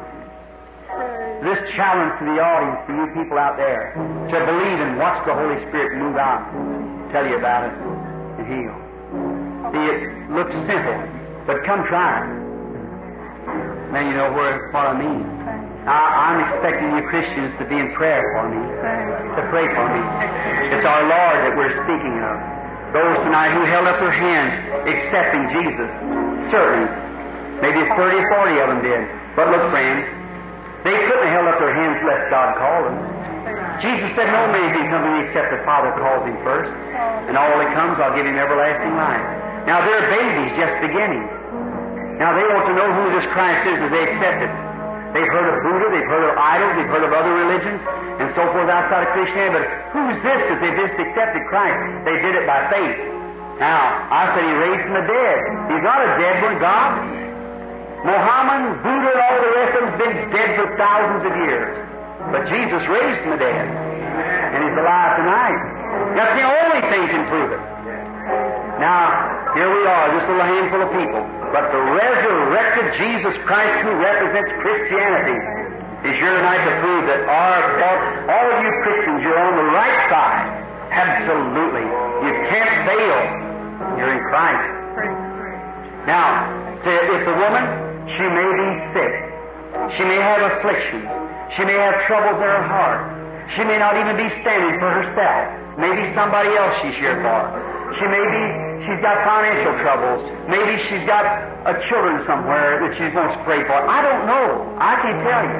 There's only one who does know, and that's God. But it's the same thing like the woman at the well. Jesus talked to the woman at the well till first thing he began to speak to her, then he actually carried a conversation with her. He said to her, go get your husband. She said, I have none. So that's right, you got 5. Well, she said, sir, I perceive that you're a prophet. Now, I know when Messiah cometh, He'll tell us these things. St. John 4. He'll tell us these things, but who are you? What was the sign of the Messiah? What was the sign? He'll know the secrets of your heart. Is that right? The sign said, we Samaritans know that when the Messiah cometh, He'll do these things, but who are you? You must be a prophet. He said, I'm He that speaks to you. And she went in the city and said, come see a man. That's right. That's right. You go tell the same thing tomorrow. Come see a man at church in the morning. See, Jesus Christ, the Son of God, who knows all the secrets of your heart. Now this woman, believing her to be a righteous woman, and now she is a Christian, or it had done been told me. If God will tell me what she's here for, just like He did the woman at the well, like He did all through the Bible, will you believe then that Jesus really has risen from the dead and is here tonight? Will you do it? Will you just raise your hand and say, I'll do it. If they can be proven to me, it'll take all the skeptic out of my mind. Now may the Lord grant it. I just want to talk to the lady just a moment. And then that's going to be up to you, whatever you think about it. Now you'll have to know it's supernatural. I'm sad to say some of you don't believe it, but it's so anyhow. See, you can't hide yourself now. See, He's anointed me now. See, that's right. But you'll see that your attitude towards it will determine your destination. That's right. Now, sister, as I turn to you, knowing that you are a Christian, as soon as the Holy Spirit Just a few moments ago, I want to ask you something. There was a strange feeling come to you. They're just kind of like a sacred feeling. Isn't that right? Even to bring tears to your eyes. That's right. That's when the anointing struck me. The angel of God you see on the paper. That's He's here now. That's what you feel right now. Such a sweet feeling. No one, if you could just only feel this wonderful heavenly atmosphere. It's His presence. Now you all seen that angel on the picture? Almighty God who will judge me at the day of judgment knows that that angel is right here now. You looking this way, looking right straight towards you. Not me, Him. I can just feel it moving in the audience everywhere. Now if I can talk to the lady just a moment. Now, sister, being a stranger to you, never seen you in my life, then if God will let me know what you come here for and will tell me something that you know that I don't know nothing about, you'll know it has to come through supernatural power. But will you believe it's the Lord Jesus and will accept whatever you're after as He gives it to you and will believe Him? And I've represented Him right. Now I've been speaking about Him and telling what He is. Now it's Him to reveal to me. Isn't that right? Now, if the audience can hear me, which I know not how loud my voice is, the lady is moving away from me. And I see her, she's at some kind of a place. It's a doctor's office or a hospital. She's having an operation. And it's on her hand. It's her right hand and her middle finger. And she's got, the doctor says there, I believe it says it's a malignancy. And he operated, but it didn't do it any good. And it's moving again. And the woman is also suffering. I see her where she's changing her garments. And she's suffering with something in her leg. It's a varicose veins that she's rubbing, which cramps her in her leg. Those things are true, are they, lady? If they are, raise up your hand. Do you believe? Now, I do not know what I said to the woman. That wasn't me talking. That was that angel you see on that picture. Now, whatever he said, test it and see if it's truth or not. Now, if that anointing is here, and I'd lay my hands on the woman when the last words that ever come from Jesus' mouth, He said, "Go into all the world and preach the gospel. He that believeth is baptized shall be saved. These signs shall follow them that believe." The last thing He said, if they lay their hands on the sick, they shall recover. Is that right? Then whatever it is, I pray for sister while you pray too. Would you come close, sister? Heavenly Father, Thou knowest this person, and I ask that you heal her and make her well, or give her the desire of her heart, and may she live long. And may her testimony stir the neighborhood where she lives. This blessing I ask in Jesus' name. Amen. God bless you now, sister. Go don't doubt it, but believing with all your heart that Jesus gives you the victory. Praise the Lord. He is great, marvelous. He cannot fail, for He is the Lord God.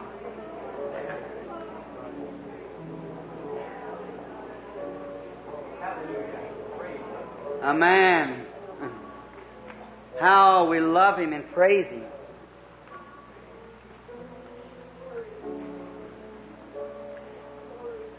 Lady sitting right back there, right back to the end of the row there's got heart trouble, sitting there looking at me like that. Don't fear. Your faith saved you just then. You believe with all your heart? Do you? If you do, you may have your healing. Thank you. Here, as you might know, just about 2 rows in front of you, second in, arthritis. If you believe that Jesus Christ make you well, you may have what you ask for. Amen. Little lady clapping her hands here, right here in front's been having a flutter now. When she lays down, especially at nighttime after she eats. That's right. Isn't that right, sister? Put your hand up to your mouth like that. Isn't that true? Right there's a little shawl around your shoulder. When you lay down, you smother. You think it's heart trouble, but it isn't. It's indigestion. You're eating and it pushes through the tube up and makes your heart flutter. You won't have that no more. Your faith has made you well. You don't have a prayer card, do you? You don't need one, you see. You just have faith. That's all you need. Amen. Now the man before me, isn't Jesus the same? What happened? The woman's faith. She was praying. It touched Jesus. Not me. But our lips is the only lips He's got on earth. Our hands is the only hands He's got. I'll be with you even in you. Manifesting Himself to the world. Things that I do shall you also. Just using our lips to speak. What is it, Brother Branham? It's yielding to the Holy Spirit. That's all, yielding. Find out what He wants to use you for and then yield to Him. If it's to go talk to somebody, yield yourself and go talk. Believe. Now the man standing here, good evening, Dad. We're strangers to each other, aren't we, brother? I had never seen you in my life. Now I'd imagine if my father was living tonight, he'd be about your age. He was kind of a man about your size. Dad, I'd give the world tonight if he was standing where you are. I'll never see him no more on this earth. He's gone on. But God rest his soul, his gallant soul in peace. But Jesus is alive. He rose from the dead. Now you know, I know nothing of you, Dad. I'm just a man standing here. Probably you're old enough to be my father. And I never seen you, never met you. Only God alone knows anything about you. That is true, isn't it? But Jesus Christ, the Son of the living God, knows all about you, doesn't He? He certainly does. Certainly. Now, this man, if the audience can hear me, I don't know how loud I speak. But I'm somewhere else. I know I'm on a platform, but I'm also standing at a hospital. The man has been operated on. It was for a hernia. And he had 2 operations. And one of them hurt him real bad, and that was the first one. The second one wasn't so bad. And you're a married man, your wife. She's here, and she's got trouble with her leg. And you got a boy. And the boy's a middle-aged man. And he's had polio. And he's got crippled hands. And he's here with you tonight.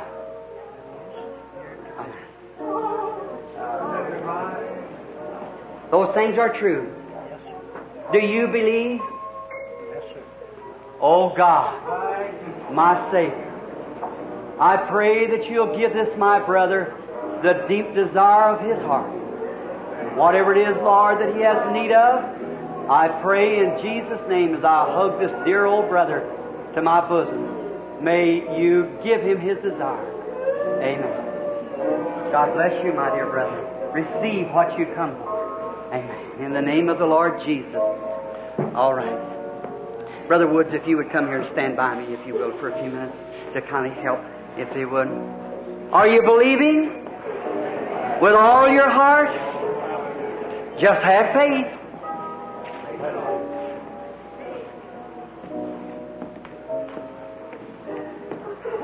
Oh, how wonderful. Praise be to God. Sir, do you believe God can heal you of that trouble with your knees, sitting there praying? Sitting right back here about 7 rows back, 6 or 7 around here, sitting on the front. Got trouble with the knees? Do you believe God? Lay your hand back. You, sir, there with a red shirt on, turn around and lay your hand on that lady laying standing right behind you. Right behind you. Right back behind you. You looking at me so earnestly. Sitting right behind you. Father, in the name of the Lord Jesus, I pray that you'll grant this blessing to the person that I'm asking for your glory. Amen. Wouldn't hurt you, sir. I'll show you something that you might not know. To the lady that had the trouble with her knees, lay your hand on the lady next to you because she's suffering with a gallbladder trouble. That's right, isn't it, lady? If it is, raise up your hand. All right. Now, lady, you lay your hand over on her. Now, in Jesus' name, may it never bother you again. That you might know, too, the lady sitting next to you has a neck trouble, back trouble. That's right, isn't it, lady? That's right, raise up your hand. Amen. He's here. Jesus is raised from the dead. He's alive among you. I challenge your faith to look and live. Believe with all your heart. You can have what you ask for. How do you do, sir? We're strangers to each other, I suppose, sir. I don't know you, but God does know you, doesn't He? He said to me the night that He met me that I was called to pray for sick people. That's why that light come when I was only 3 minutes old. And I told him people wouldn't believe me. He said as Moses was given signs to prove that he was sent from God to deliver the children of Israel, you'll be given signs too. Said you'll tell them the very thought that's in their heart, and by this they will believe. You believe that? Me being a stranger to you, not knowing you, but God does know you, and if He will reveal to me the secret of your heart, or the desire of your heart, then you will accept what you come for. Will the audience do the same thing? God bless you, brother. Now the man moves from me, if the audience can hear me. The man is here for somebody else. It's his wife. And she's in a hospital. And there's something, they got bandages wrapped around her legs. And she's got some kind of a breaking out all over. And you've come tonight to stand for her. And that you might know that I be God's servant, His prophet. You suffer also. And it's a stomach condition. Your stomach burns all the time. It's because you're so nervous and weary. It's an ulcer in the bottom pit of your stomach. Sometimes when you belch, it keeps you sensitive like that with sour belches. And then you've got a stopped up tubes up in here, in your passage. That's the truth, isn't it? Do you believe you're going to go home and find what you've asked for? Then go and receive it in the name of Jesus Christ.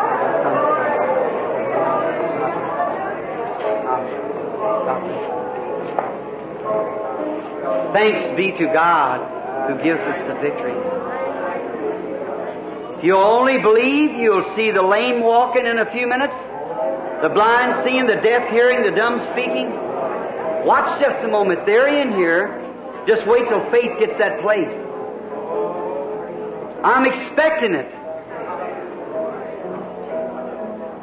How do you do, sir? We're strangers to each other, sir. I don't know you, but God does know you, doesn't He?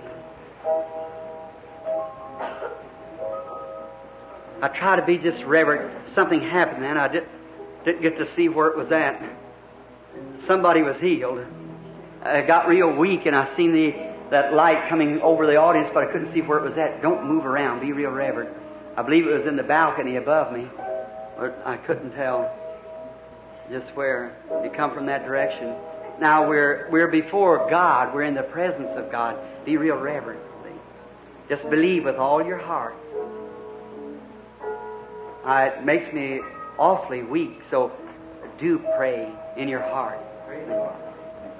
Now this man, here stands a man here I've never seen. He's here for some purpose I don't know. I wish I could heal him. Wished I could, but I can't. Nobody else can. It takes God. He has to have faith in God. By a gift that God give me, maybe I can cause his faith to rise up to where he will believe.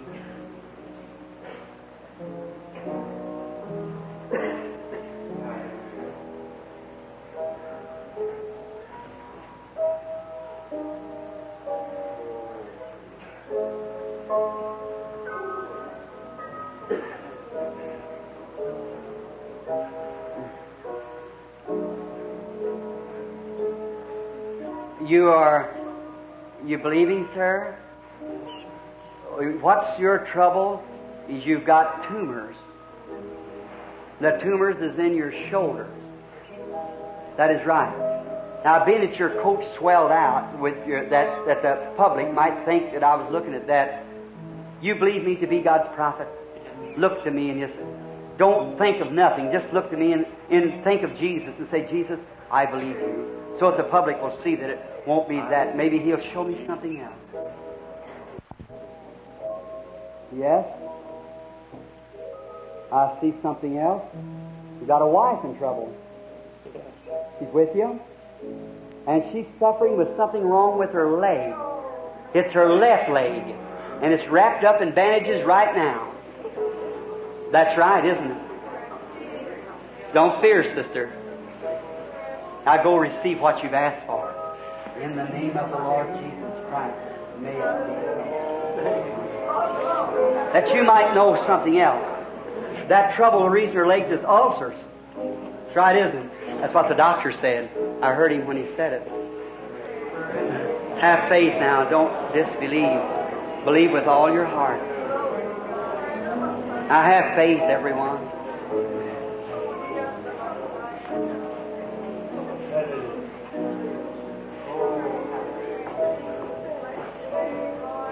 There's somebody sitting right in here that just this wonderfully having faith. I hope you get healed, ever who it is. It's coming from everywhere. How do you do, lady? We're strangers to each other. I've never seen you, I suppose. We're strangers to one another. You know me? You don't know me. Oh, I didn't think I'd ever seen you. Sometimes I see people and never, yes, they sit in the audience, you know, but I don't know what you're here for. I don't know nothing about you. You know that. But Jesus does. If God will reveal to me what you want, will you believe that He's sure to give it to you? Will it settle it with you forever? Will you accept it? Now don't be scared. You're warding off that anointing. See? That's the only thing that can help you.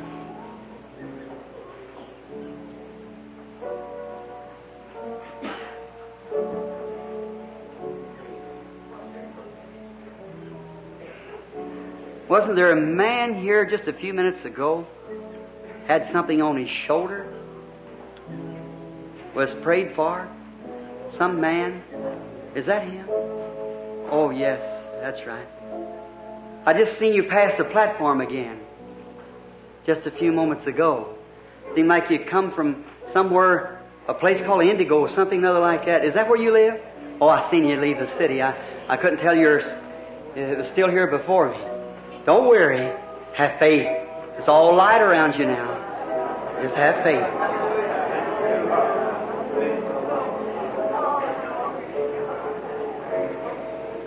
That was the interruption. Now you're here because you're nervous. And that's the reason you act the way you do, is because you're nervous and you're suffering from a shock. Isn't that right? A shock. And I see you was in an automobile accident that caused a shock that's brought this on to you. And you're not from this city. Neither you're from this state. You're from Michigan. And you come from a place called Crystal Falls or something other on that order away from here. That's right. You want to go home and be well? Then believe on the Lord Jesus Christ. Believe you're in His presence right now. Do you do it? This man sitting behind you, come with you. Do you believe with all your heart you can be made well? Do you believe it? Come here. Oh God, our Father, in the name of Jesus, Thy Son, take away the curse, and may our sister be made completely whole. I ask in Jesus Christ's name with my hands upon her. Amen. So it's quiet now. You feel all right now? Yes. Now, if that's right, tell the audience. You feel all right? I feel all right. Jesus. Makes you well. Yes. Amen. You feel. See? Are you German? No. Finish? Finish. Jesus. Jesus. Have faith in God. Now, while you were sitting there and I turned and said what I did, you believe me to be His prophet? Then go eat your supper. Your stomach trouble will go away from you and it won't bother you no more. You believe that? Then go do as I tell you. Quit worrying. You're a deep thinker. You're always taking other people's troubles to yourself and crossing bridges before you get to it. You're always planning something that never happened. Quit thinking like that. Be happy and rejoice. It's a peptic ulcer. Can't help it. It makes your food sour and everything else in your stomach cranks you. It won't hurt you no more. Go on, eat, and be happy and rejoice and serve Jesus Christ. God bless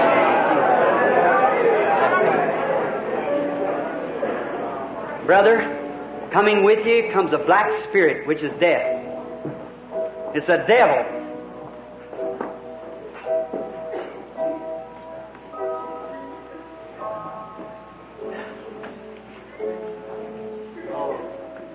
Cancer. There's a lady sitting there also with cancer. Cancer on the pelvis bone. Is that right? I see you. You are, I hear somebody, you're Mr. Roy Zeitz or something like that. Isn't that right? Wave your hand. That's right. Now, the devil pulling between you, it's off of both of you now. It's light between you now. Go believing with all your heart.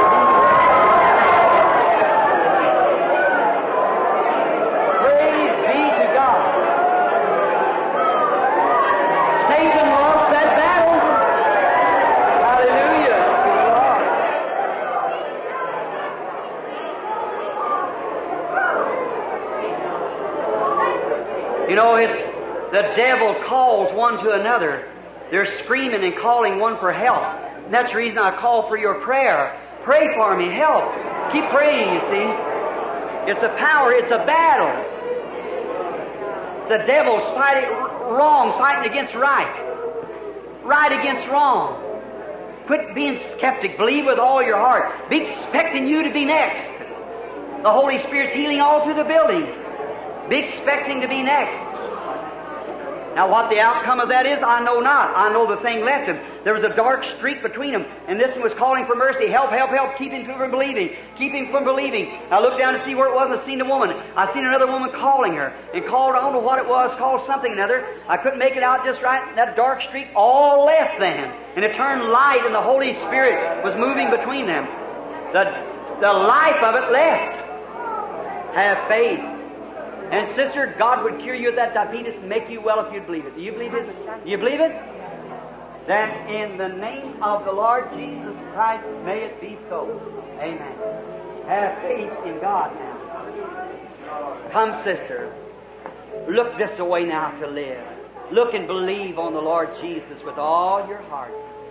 Now, you're suffering from a mental oppression, which is nervousness. You keep having strange and crazy thoughts running through your mind. Especially right late in the evening, you get real weak. Many times you have to sit down, and when the sun's setting, you get a gloomy spell comes on you. And the devil's trying to tell you you're going to lose your mind. Those things are true, lady. You were praying before you come. You prayed and said, if you'll give me a prayer card and put me before the platform, I'll believe you'll heal me. That is right. If that's right, raise your hand. That's right. I see you where you were kneeling there. Now God has rewarded you, and your faith has healed you. It's gone from you. It was caused from menopause, but you're going to be well. So go on your road rejoicing, and I bless you, my sister, in Jesus Christ's name. Amen. Let's say thanks be to God who gives us the victory through our Lord Jesus Christ. Sister, if you'd stand there and believe that God will heal you of the heart trouble, you go right back down the steps and be made well. Do you believe that? Yeah. Then turn and go right back down the steps and be whole. In the name of Jesus Christ. Hallelujah! Do you believe? Now don't be scared about hallelujah. The word hallelujah means praise our God. Now everybody bow your head. Here's a blind woman. Blind spirit. I want you to bow your head. Come on.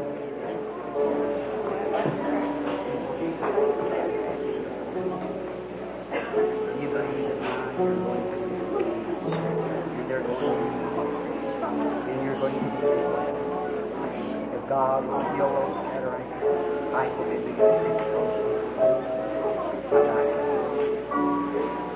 Our Heavenly Father, knowing what it is, see a blind person on the street, a little white cane, and the lady said practically all of her life she's been like this.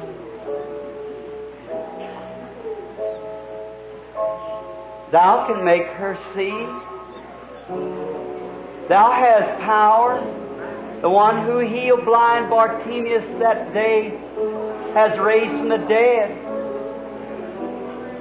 They said when the blind spirit went away from the man, he could see. Will you, by the name of your Holy Son, Jesus, make the blind spirit leave our sister?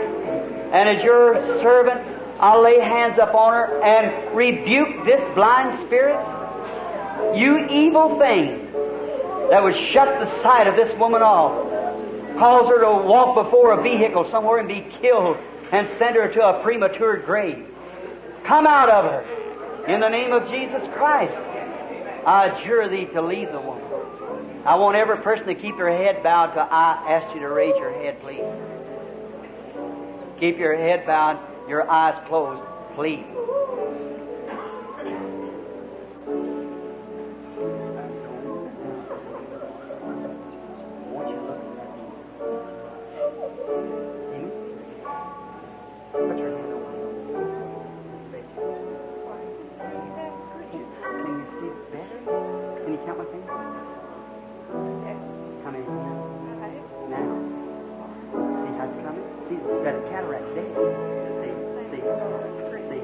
Raise your head a minute.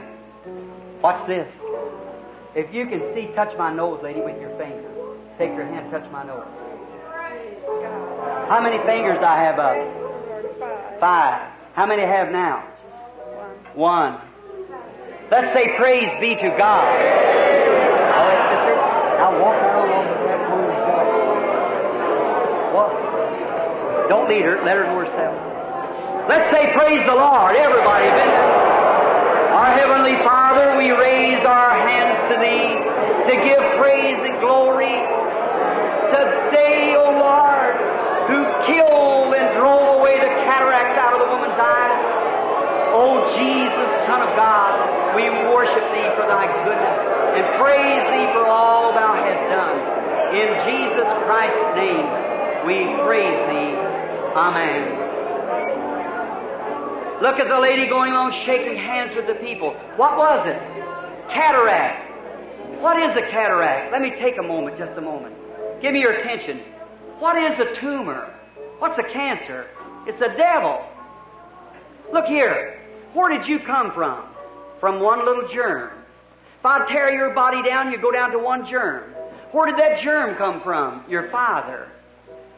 What's beyond that germ is a teeny little cell, and you can only see it with high-powered glass. What's beyond that little cell is life. Where'd that life come from? God. What's a cancer? There's a life. Look, there's no cancer on my hand. There might be sometime. What does cancer come from? Everything in the natural represents the spiritual. A cancer would be a scavenger, buzzard, eats dead things. A cancer comes from a bruise. And then when that bruise comes, there's a little cell in there that's bruised that backslides. A life, another life, not your life, a germ comes in there. It's a spirit first that develops itself around it by a germ, or takes a germ that's already in your body and takes its place. Satan cannot create. He can only pervert what God has created. So he comes into that little germ. And what does he do? He begins to build cells, grows. A cataract does the same thing. Now, it gets bigger. What's it to do? Your little germ is to make you live. That germ is to suck the blood from you to kill you. Tuberculosis, everything else, it's devils, live. It's malignancy, it's growing, it's gross. Now look here, the cataract in that woman's eye is blind.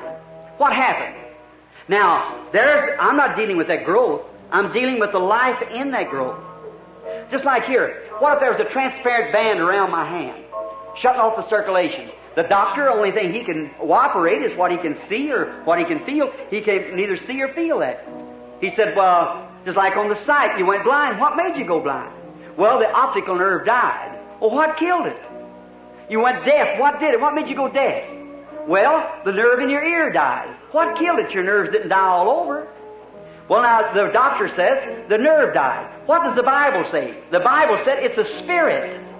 When the deaf spirit come out of the man, deaf spirit, he could hear. When the blind spirit left the man, he could see the blind spirit. So that cataract in the woman's eyes, what happened? It was just like that transparent band. It was growing a growth and shutting off the sight. All right, what happened? Now, as soon as this transparent band, now it don't kill it back this way, it kills it up that way. That's the reason when you go blind, your nerves don't die all over your body. When you go deaf from the nerve, it don't die all over the body, it just dies there. What is it? It's a supernatural force that shuts it off. Now, if that's released immediately, it'll hurt a little, but circulation will start back. Anything that interrupts nature is the devil. God intends you to be healthy and strong, but the devil comes and interrupts what God has did. You see what I mean? Now that cataract had grown a body, going over her eyes, eating and living from the mucus from her eye. Now I wasn't dealing nothing with the growth. The doctor might look in there, the growth's still there. But what happened? I call the spirit, the life in the growth. What happens? Out goes the life. Anyone knows, any hunters in here that hunts deers? Let's see your hand. Got a lot of brethren, haven't I? Notice, you kill a deer tonight and tell the boys how much it weighs. Be careful in the morning. It'll be pounds lighter. Is that right? Sure, it'll shrink. Let it lay there a few days and it'll be pounds heavier. Is that right? Let a little dog get run over on the street. Or an undertaker in here. Watch it tomorrow. The body, if a person dies and got a false eye, false teeth, they'll take it out. Why? It'll push out. The body will shrink. And let it lay there, it starts rotting, decaying, cells breaking down. After 72 hours, it starts pushing up. Now what happens? Now when this spirit of that cataract went out of the woman's eyes, now she can see. She'll see better. Tomorrow it'll be better. Next day it'll be better. Then it'll go getting bad again. Getting bad. What's the matter? The things are swelling. What was the cancer? The cancer said, the pain's gone. Oh, I feel so much better. The tumor, oh my, I feel so much better. Why? It's dead. It's shrinking. Watch out. It'll do that for 72 hours. After 72 hours, you start getting sick. Right then is where the danger line comes. You'll say, oh, I lost my healing. No! That's the best sign in the world you got your healing. The thing is dead. It's a piece of rotten flesh there, and if certain the bloodstream's got to pack off the impurities of the body, and it picks that up, it causes fever. Even a bad tooth will cause you to have a fever. Any infection. What about a strip of meat that long like a cancer or that big around that's dead laying in your body? See? Don't doubt, believe. If it's anchored up here, you'll reason it out and say, well, I guess I lost it. But if it's down here, all devils in hell can't make you doubt it. You'll believe it anyhow. Because something took place. Not intellectually, but revelation. That's where Jesus built His church. Everybody's in it is built on the same thing. I say, who does man say I, the Son of Man, am? Some say, well, you're Moses, or you're Elisha, or you're the prophets. Or said, who do you say? He said, thou art the Christ, the Son of the living God. Look. The Catholic says that it was built upon Peter. The Protestant said it was built upon Christ. Neither one. Jesus didn't say that. He said, blessed art thou, Simon Bar-Jonah, for flesh and blood has not revealed this to you, but my Father which is in heaven has revealed it. And upon this rock I'll build my church. The spiritual revelation of Jesus Christ. Upon this rock I'll build my church, and the gates of hell shall not prevail against it. A spiritual, revealed truth of Jesus Christ. Wonderful. Dad, or you start taking insulin, won't get over that diabetes, want to be well. You believe it, He heals you? And just go on off the platform and serve Him with all your heart. Let's say, praise the Lord. If you can believe. Have faith in God. Heart trouble and everything else flees when Jesus gets a hold. Isn't that right, Dad? You believe He makes you well now? Go on your road rejoicing. That's the way to do it. Amen. Believe Him that He does it. Say it's true, it's powerful, it's God. It can't fail. In the name of the Lord Jesus Christ, may it leave our brother. Amen. Hallelujah. If I told you He was healed sitting there in a chair, would you believe it? then go rejoicing, for you are healed. Jesus Christ has made you well. Here comes a blind woman again. Bow your heads everywhere. Have faith in God. Sister, if I was able, my poor sister, hair green, wrinkled hands, no doubt you've done a many hard days' work. Standing here blind, I seen him leading you up the steps and leading you out when I called your number. I seen him leading you up here blind. But you can be led by the Master's hand if you can believe. I can only pray. It's been a long time, hasn't it, sister? And walk around in blackness and darkness is horrible. To set in a world all to yourself in a world of blackness and darkness. May Jesus give you sight tonight, sister. I'll ask every man, woman, boy, and girl in here to keep your head bowed and pray with me in Jesus Christ's name. Now remember, we're dealing with blind spirits. When they come out of one, they try to go to another. So just that you might know, keep your head bowed until you're asked to look up. For it might be a few days from now, you might not have sight. Wait till you hear me say, raise your head. Because when you look, the eyes is the gate to the soul. You say, Brother Branham, that's psychology. If it is, Jesus used it. He took a blind man and led him away from the crowd and took him outside the city and prayed for him. Get him away from the crowd. And I prayed. When he went to raise Jairus' daughter, he put everybody out of the house. He's still Jesus tonight. Whether the woman will be able to see, I don't know. She's standing here totally blind in darkness. Now have faith in God and believe while I pray for her, please. Now, sister, keep your head bowed and let the lids over your blind eyes be closed while I ask our Lord Jesus. Believe that He's going to break forth and shrink up these demons in here that you'll be able to see. Oh, Father dear, as I stand by a blind woman, one sat along the highway begging, and Jesus came. Oh, come near, Lord. There might have been many there that had faith. I don't know. I wasn't there, Lord. But I know you give Barnabas his sight. When he's seen, he can see. I believe he tried to follow you. This poor old mother standing here. She's blind, Lord. You know her. I'm just a man. I've tried to represent you. Push back the blackness for her, will you, Lord? Break forth sight in these blinded eyes. We don't ask for miracles, Lord, but just something to encourage her that would make her know that you're the Son of God. And I'll be your servant, Lord, to tell them the truth. I believe if you'd do it, Lord, everyone in here would accept you right then. Please do. Now, will you hear my prayer as I ask you with all my heart in Jesus' name? Now, Satan, this duel of faith, you claim her, and I claim her for Jesus. I claim that you have no power over her. I claim that you have no power over nothing. Jesus Christ, my Lord, stripped and robbed you of everything you had and every legal rights at Calvary. I stand here as His representative, and you know He's on the platform. You know all about this gift. You know about where He ministered and how He did it. And I charge Thee by the living God that you come out of the woman. Leave her in Jesus Christ's name.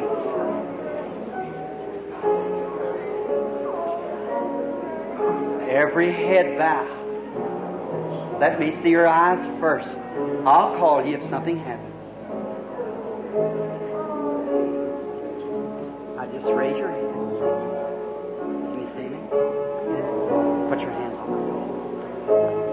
Amen. Open your eyes. The woman can see. She's got her sight. Praise the Lord. Let's stand and say praise the Lord. Everybody. You want to be healed? You want to be healed? Stand up right now and raise your hands to God. In the name of Jesus Christ, I pray the prayer of faith. Almighty God, in Jesus Christ's name, I rebuke every devil spirit, every blind spirit, every deaf spirit, every person that's crippled. Oh, Satan, you are exposed. You're defeated. You've lost the battle. Come out of here in the name of Jesus Christ, I adjure thee to leave every person here and go